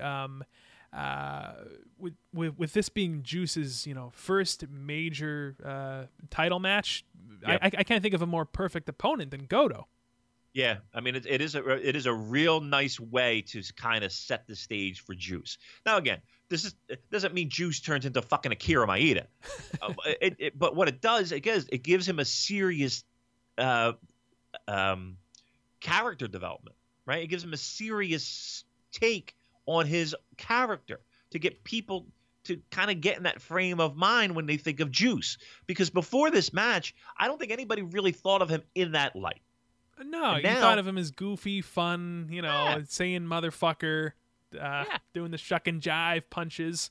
Yeah, but this match, he definitely took that seriousness level to another level. Again, it reminds me a lot of Kenny Omega in the sense of, taking that next level, that next step into being serious Kenny Omega, right? And I think that's the Kenny Omega the majority of the people can really sink their teeth into. And again, where Kenny Omega would turn people off is a lot of the goofiness, right? And a lot of people love the goofiness. This helped Juice tenfold. Can I tell you what my hope is now going forward for Juice Robinson and Goto, really? What's that? I would like to see this feud continue in possibly a trilogy of matches culminating with Juice Robinson getting that big win, taking the Never title, and bringing the Never title back to what its original purpose was, and that was for young up-and-comers. Okay. I'm okay with that, but I just don't know how we get there. I don't know either. You just had Juice take a fall. How's he going to get that match again? I don't know. Maybe he pins Goto in a tag match. He already did that. Right? Again. All right. Well, listen, however we get there, here's what I'm excited for. Juice Robinson, well, let's go this way. There's a couple people that I think of off the top of my head that might be perfect for that NJPW California. Colin Miller. No, that wasn't one of them. Oh, All right, but listen, we'll put your name in the hat. okay. We'll put your name in the kitty. Juice Robinson is a guy that sticks out like a sore thumb that would be perfect, Sure. right? To me, when we talk about how this California territory for New Japan is going to be run, and the bodies that might be flown to that area, Juice Robinson's probably one of those guys that's going to be top of the list, don't you think? Yeah, because, I don't want to make it sound like he's super famous in the States, but there is a familiarity there, with the North American audience. I mean, honestly, do you think an average pro wrestling fan would know Juice Robinson is? No, they wouldn't know Juice Robinson, but just to give you an example, I was watching a couple weeks ago one of the Fantastica Mania shows with my brother, and he's pretty much strictly a WWE fan. We were watching it, and he's like, Juice Robinson. And I'm like, yeah, you remember CJ Parker from NXT? And he was like, oh, yeah, of course. You had the match with Kevin Owens, yada, yada, yada. So, okay. I mean, you still think that CJ Parker has relevance? No. I'm just saying, I don't know. I mean, I'm asking the question. Do you think like casual WWE fans and casual NXT fans would remember that character? I guess my point is once they figure it out, they're like, oh, okay, yeah, I remember him, and then they're like, huh, wow, he's pretty good now. What happened? Right. Well, and trust me, I'm sure that was his mindset, hitting the reset button on his career. Took a lot of balls, I'll tell you that much. We've said it 1,000 times. It's super ballsy. All right. Love the match. Snowflakes? I'm going to go 4. Yeah, I think I'm okay with 4. I'm okay with 4. That's a great job by Juice. That's a great job by Juice. Yep. And as I said, I would love to see a Goto rematch. Yeah, I would have a problem with that. Again, I think the biggest challenge in the match was I don't think there was a body in that building and a body watching that thought that he was going to win. Well, maybe now after this match, after they saw how good it was, maybe the next Juice Goto match or Juice whoever match, they'll give Juice a bit more of a, benefit chance. of the doubt. Yeah. Yeah, maybe. All right. I liked it. Good stuff. All right. Next match, the semi-main event for the IWGP Tag Team titles. We had our three-way here with Ishii and Yano defending against GBH and KES. I actually like this match a lot more than I thought I was going to. Yeah. To tell you the truth, I don't like Lance Archer's whole spitting the water into the crowd gimmick. That's just especially during flu season. I mean, come on, just have some common courtesy. Who are the twins? The indie the Brahan brothers. I don't know if you've seen them. The short, they kind of look like old men, right? And they have the little like handlebar-y mustache-y thing. Okay. And they do a lot with the water. Yeah, the spitting of the water and the pouring of the water, and they're on like Big Japan shows and All Japan shows, and all kinds of indie shows. Grimy indie shows. Yeah. That's I just it does nothing for this match. I didn't like this match at all, Colin. Wow, you see, I didn't. I thought it was messy. And that's how I felt about the junior match. Yeah, this. I don't know, man. I didn't feel this at all. I think. Look, maybe we were right last week in that what this does is it gives Ishii a break. Yeah, but boy, does he look just. God. How can you out of his element? He's just the thing about it is he sticks out like a sore thumb to me. He does. You know what I mean? Like and I know it's February 5th. Relax, we got a whole year to go, but man, it's just such a waste. Would you feel differently though. Let me ask you this: if the tag team champs were Ishii and Goto, would you look at this in a different light? I would think it would be even more of a waste, to be honest with you. Okay. Yeah. This match did nothing for me, man. I'm sorry. I thought this was just a big, messy thing. I was kind of surprised. If we're talking about finishes, I was a little surprised at this finish. I mean, we're doing the same exact match in, 6 days? Yep, that's right. It makes no sense. Why? I mean, why would we even have the first one? Like, okay, so Yano and Ishii successfully defend the belts. So in essence, they defeated KES and Makabe and Honma, right? That's what we got from this match, right? Yeah. So why the fuck are we having another match? I think that What is the logic in this? They should have split these title defenses up. Like, why not on this night have them defend the titles against GBH and then in the Osaka show against KES? I don't understand it. I know I'm being ridiculous pro wrestling fan now, but where's the logic in this? I don't understand it. They successfully defended their titles against these two same teams. Why are we doing this again, would be my question. Why are we having this match again? We've successfully defended the titles. Now, again, maybe because there was a screwy finish. But there's always a screwy finish. That's fucking Yano. That's his calling card. Somebody on the classic board said, could somebody help me with Yano and what exactly his gimmick is? And somebody put Rodeo Clown. And I was like, that's exactly right. I was going to say Doink the Clown. Okay. Rodeo Clown. I was like, that's pretty accurate. Pretty fucking accurate. But yeah, it just doesn't make any sense. So yeah, I mean, we shit the bed here. We said KES was going to win the belt because why would we have this match again? But we're going to have this match again. We were going for that Suzuki-gun sweep, I think. Yeah. What are your feelings on this? They didn't. Excuse me. They had one match that they walked away with as winners, right? One match.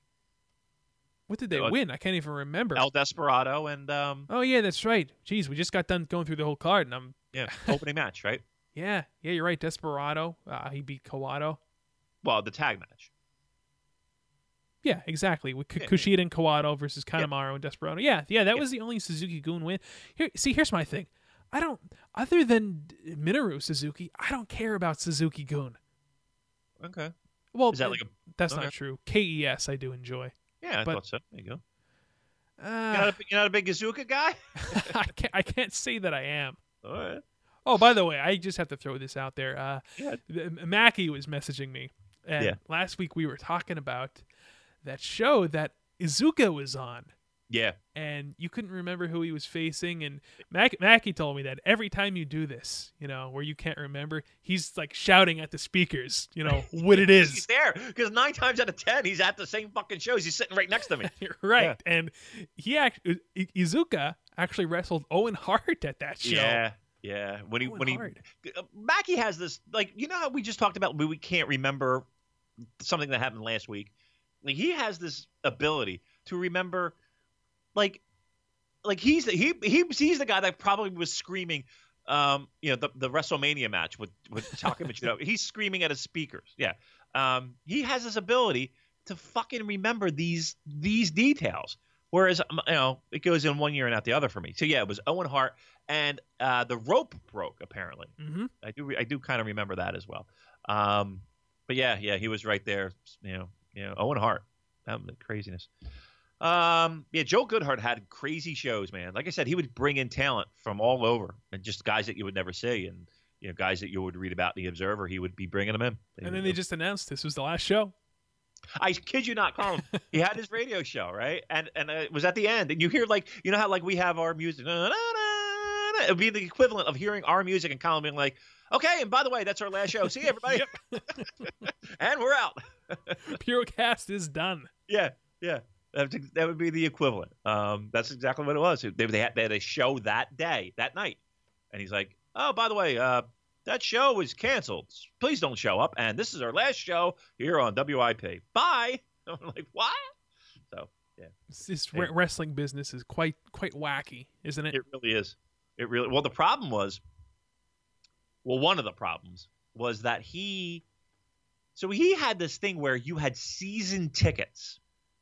So you would pay in advance, like $500. And again, I'm throwing out a number, but you would pay in advance because he would run shows like once every month or once every 2 months, and you would get the same seat every show, whatever. Well, people bought this fucking season ticket, last show, and then he was gone. Like literally, no one knew where he was. Nobody could find him. Nobody. Yeah, that was a big problem back then. Yeah. All right, so Yano picking up the win for his team. Him and Ishii retaining after Yano, ball shot, schoolboy on Makabe, and there they go.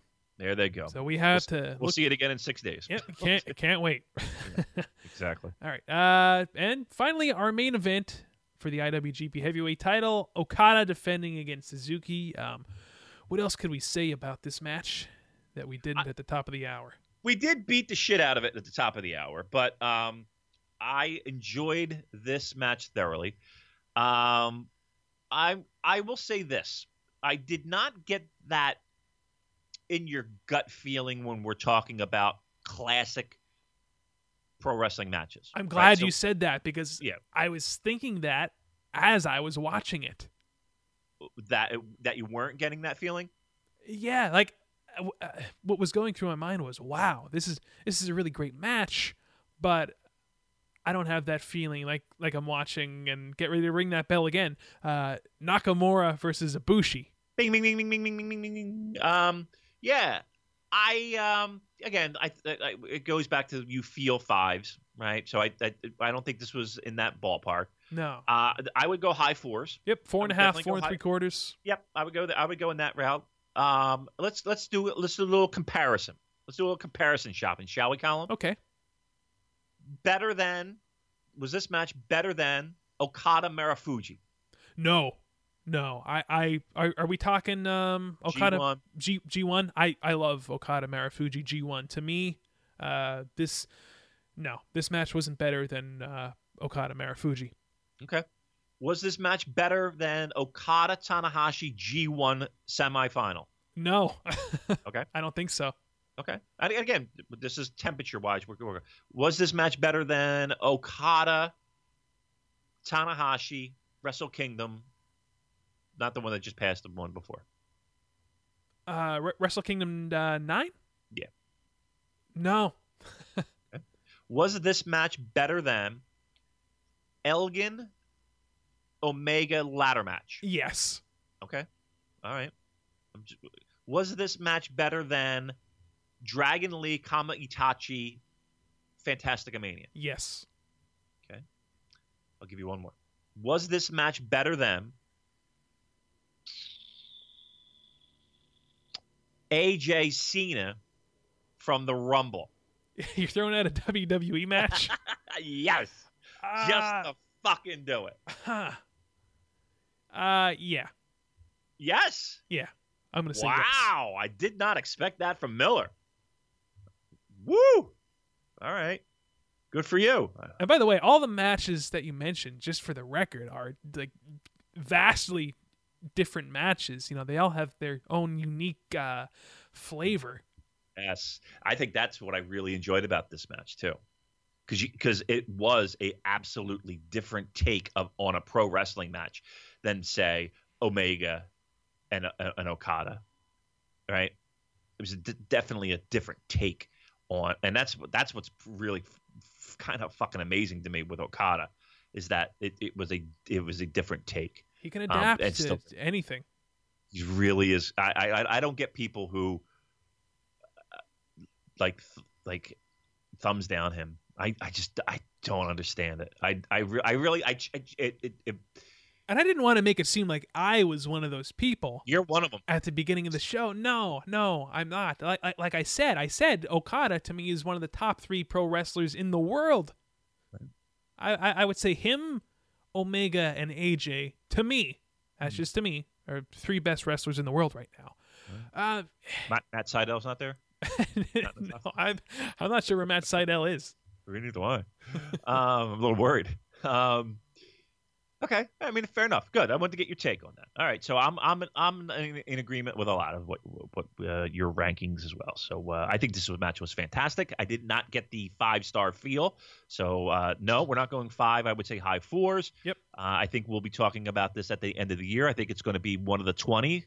I wouldn't be surprised depending upon how this year goes, but we're off to a fast start, a great start this year so far.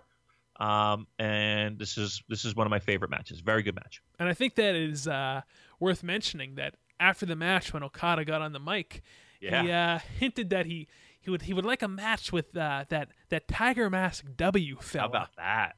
How about that? I did not expect that. Yeah. Yeah, that should be very fucking interesting. And I'm not New sure who Japan he Cup, is. Right? Oh, silly goose! You know who that is? No, I have no idea. David Finlay. Wait. Oh, yeah. You're right. No? That's where he went. Right. Okay. No, of course it's Kota Ibushi. And how excited are you for that? Hey, if Kota Ibushi is in the New Japan Cup, I think there's 2 words that you would use to describe that. I think you know what they are, Damon. Tiger Mask W is in the New Japan Cup, please. Tiger Mask W, not Kota Ibushi. Not Kota Ibushi? No, are you being serious right now? Do you want... Yeah, I mean, look, it's going to be... Well, I mean, listen, he challenged Tiger Mask W. Right, but I thought that was kind of a, wink, wink, ha, ha. Yeah. I don't know. You took that literally? What other way was I taking it? As a tongue-in-cheek, jokey, ha, ha. Because we all know who it is. Damon, you can't have Tiger Mask... No.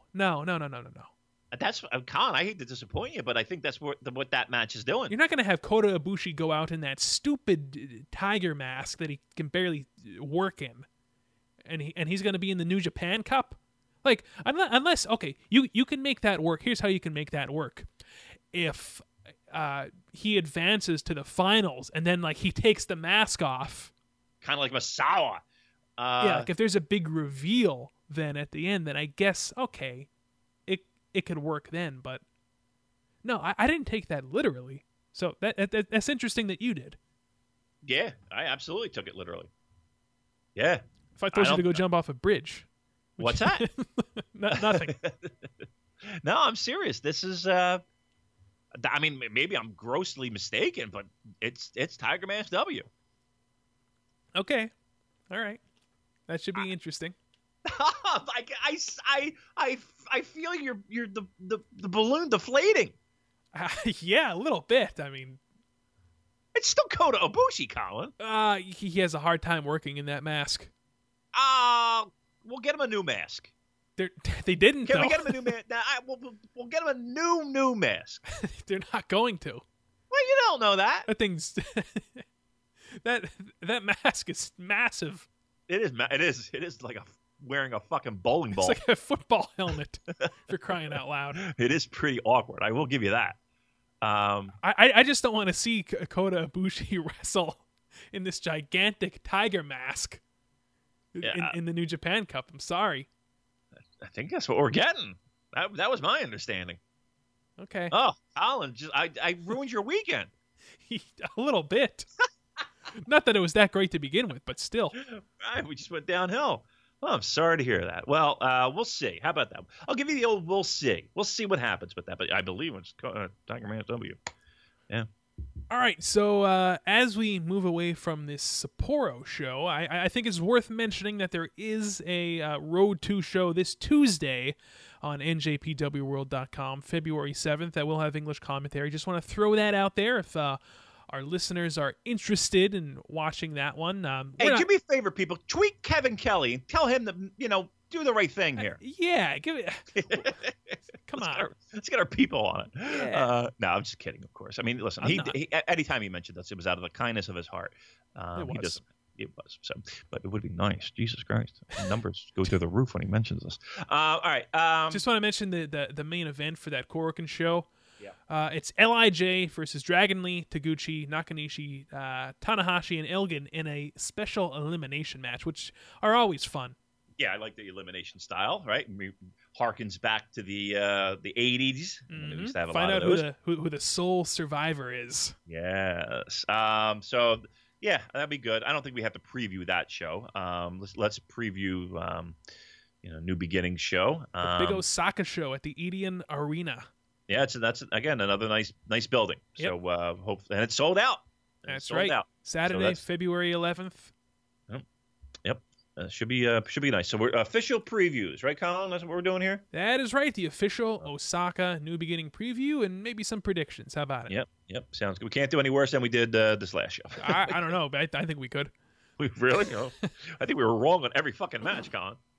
All right. So opening match: Kawato and Yoshitatsu taking on Oka and Hinare.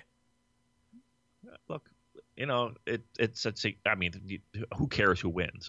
Be quite truthful, but pedigree on Hinare, Yoshitatsu, the Young Lion barrier. People love that gimmick, by the way. I know. A lot of positive feedback by that. I don't care who wins, but I will say that I am looking forward to Young Lions. I mean, again, every time they hop out there, we see improvement. So here's another step in that direction. How excited I am! A 4. A 4. All righty. Next match, 6-man tag: Kushida, Kojima, and Tenzan taking on El Desperado, Kanemaru, and Iizuka.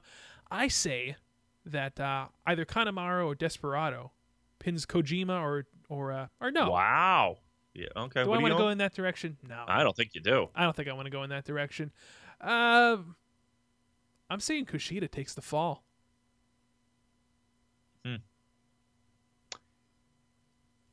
I'm going the other way.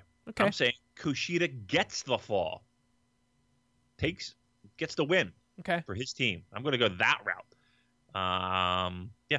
I'll go that way. Well, I'm just saying Desperado and Kanemaru, they are Well, what's Desperado, Kanemaru, and who? And Iizuka. Oh. Yeah, okay. That's yeah. Yeah, it doesn't look good. No. Iizuka could take the fall. He could. To Tenkozy, I'll go that route. Nah.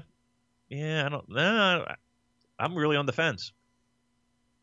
All right, I'll go fucking Suzuki-gun getting the win over Kushida, huh? Yeah, over Kushida. Hot take.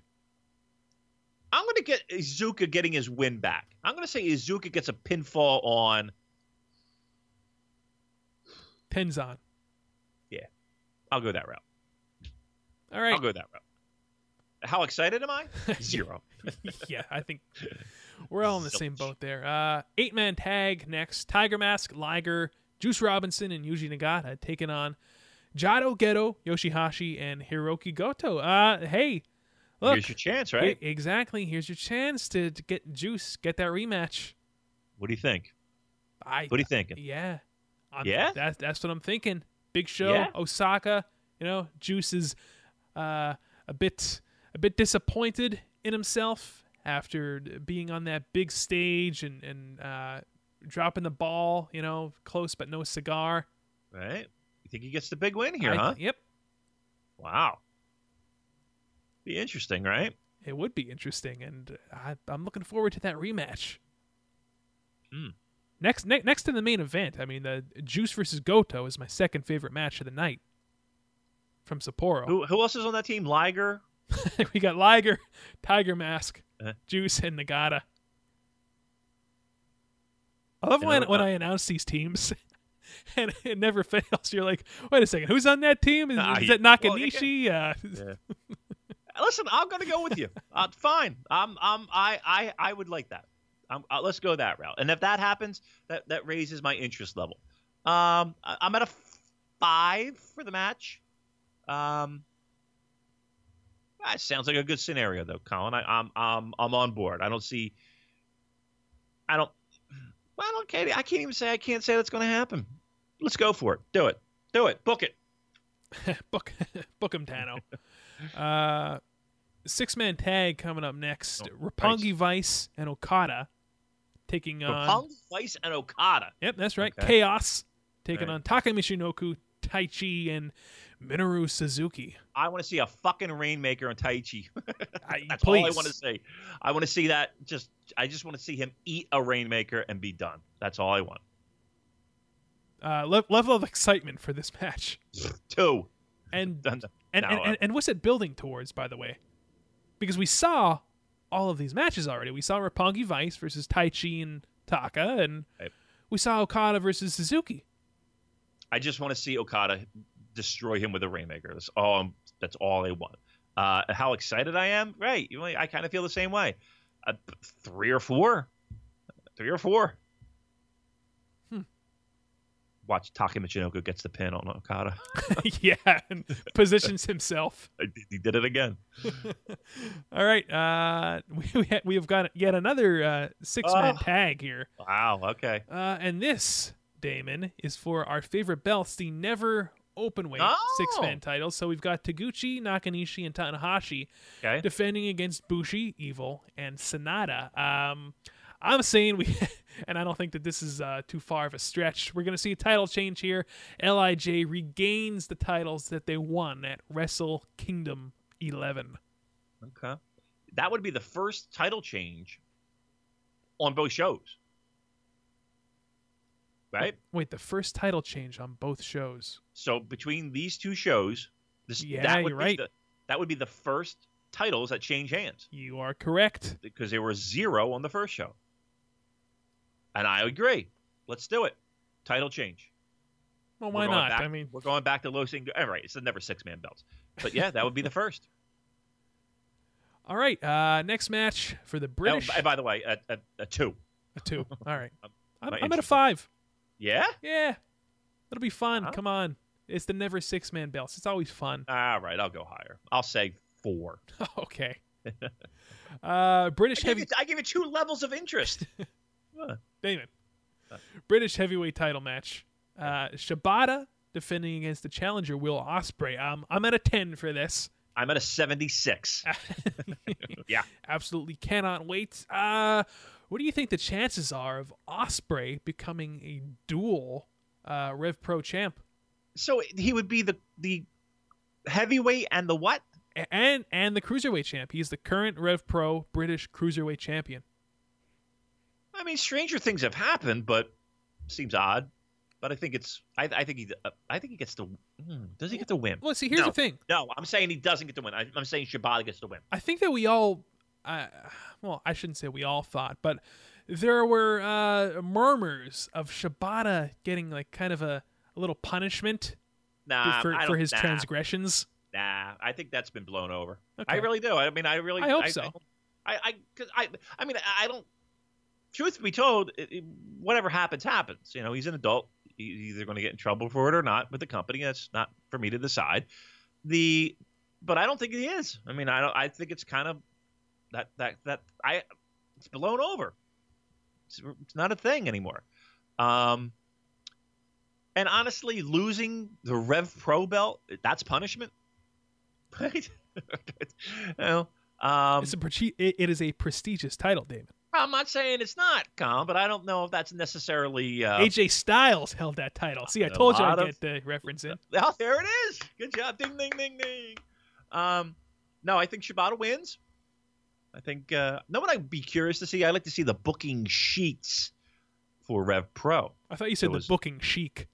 The booking chic. No, the sheets. I want to see if Shibata is scheduled any time to make a return to the London area.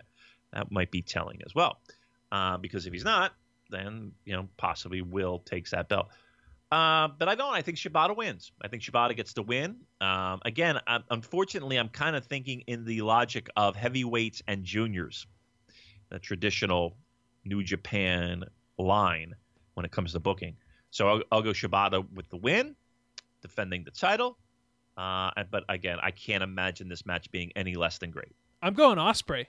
I know you are. I'm going Ospreay. Going against the logic of New Japan heavies versus juniors, but that's all right. I like your thinking. All right, next match. Again, a rematch from Sapporo, 3-man tag. GBH, KES, and of course Ishii and Yano. My interest level, Colin, it cannot be registered at this point, right? It is flatlined. I'm saying KES takes the belts here in Osaka. I really felt like they had the opportunity to do it. If they were going to do it, why not do it the first time? I don't understand the second time. Fine. No, you know what? I'm not saying they win the belts. They're not winning the belts. I think I'm going to go GBH. What do you think of that? Wow, GBH regaining the titles. Because why the fuck not at this point, right? Right? Why not? Nothing makes sense in that division. Nothing makes sense. No, you're right. GBH, your new tag team champions. Okay, and what has match of the year potential written all over it for the IWGP Junior Heavyweight title? We have the champion Takahashi defending against Dragon Lee. What did I say? Shibata and Ospreay. My level was 76. Yeah, 76. This is 78. Wow, 78. That's 2 more, Damon. Yeah, 2 more interest level points. Whew. Yeah, I didn't know the scale went that high. I didn't know my body could manage that, but it is. Pants will be down. I guarantee you for this match. Super excited. I think it's going to be, again, how can this match not be great? It's impossible.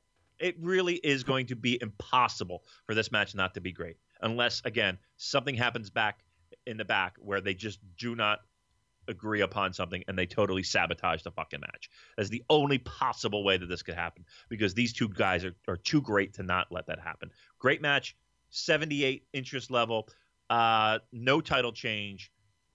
We keep the belts there. And away we go. All right, and finally, the main event for this Osaka show for the IWGP Intercontinental Championship, we have the champion Naito defending against former champion Michael Elgin. Now, here's the interesting thing about this match. Correct me if I'm wrong. I'm not sure if you're going to remember this, but I'm sure one of our listeners will. I think that Elgin is like 0-3 against Naito. I did read that somewhere, that he does not have the best success against Naito. I think this is a title change, Colin. I think so, too. I really, really feel it in my gut. It's a must-win for Elgin at this point. I just look at the way these shows have gone. Like, there hasn't been title changes, right? There hasn't been. No, I mean, we called it the Trios title. Okay, there's the one. I mean, do you think the tag title, too? Could be. Right. Flip a coin. Not a definite, but right. But I think this I don't know. I is that weird? Do you think that's a weird call? No, I don't think it's a weird call at all.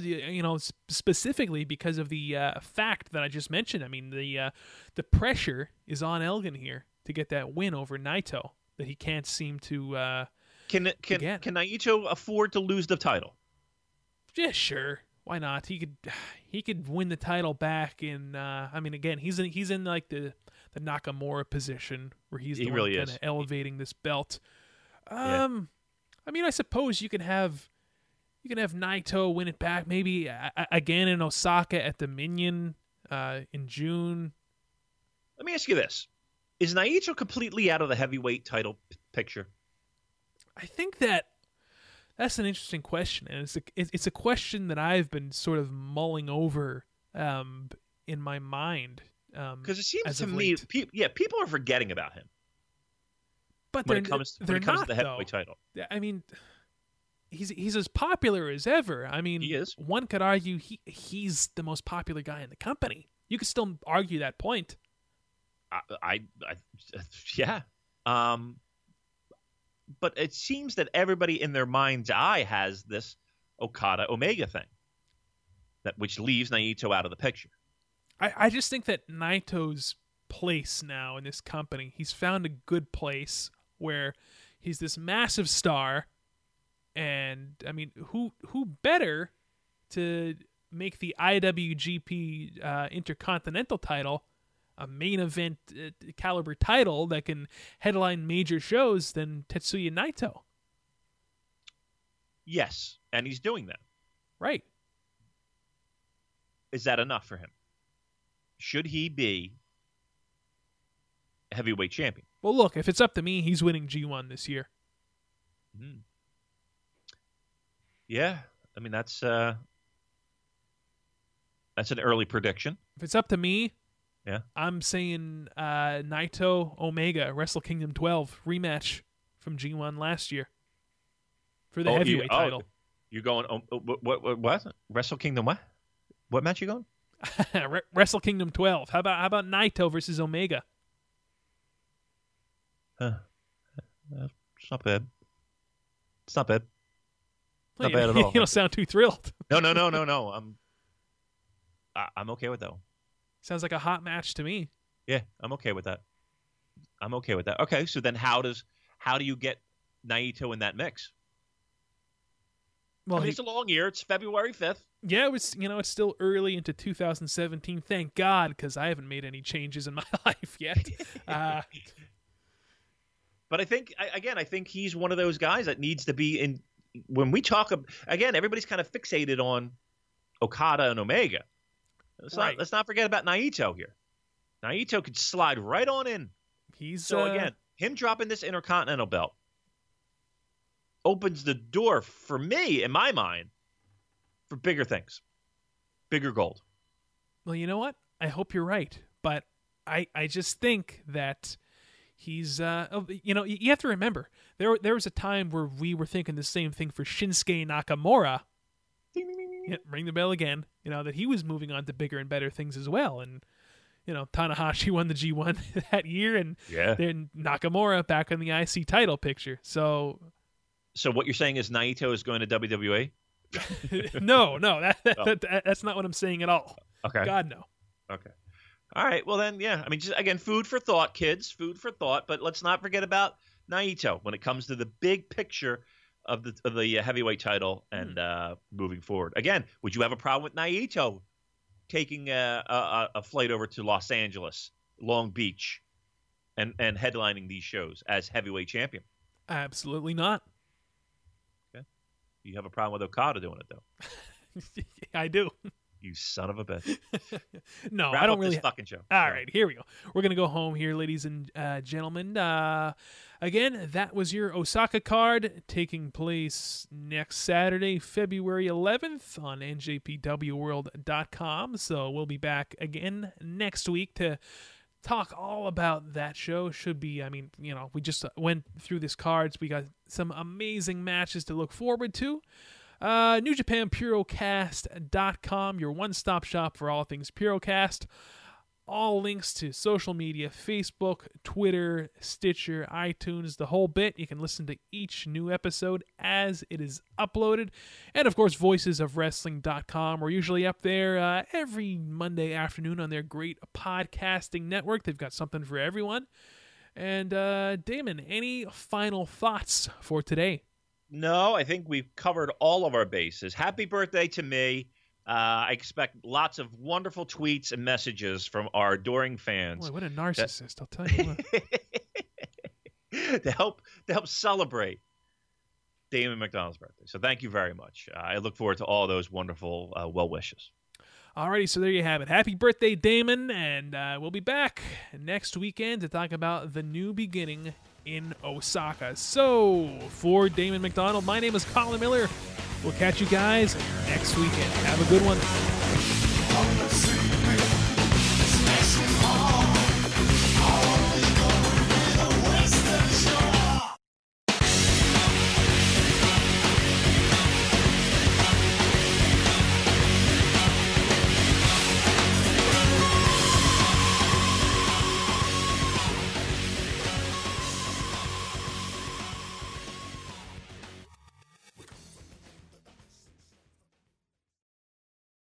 In a world of 1 million wrestling podcasts, there is a new shining star with great interviews, analysis, music, and me, Matt Coon, on total engagement. Go to any podcast platform to listen today.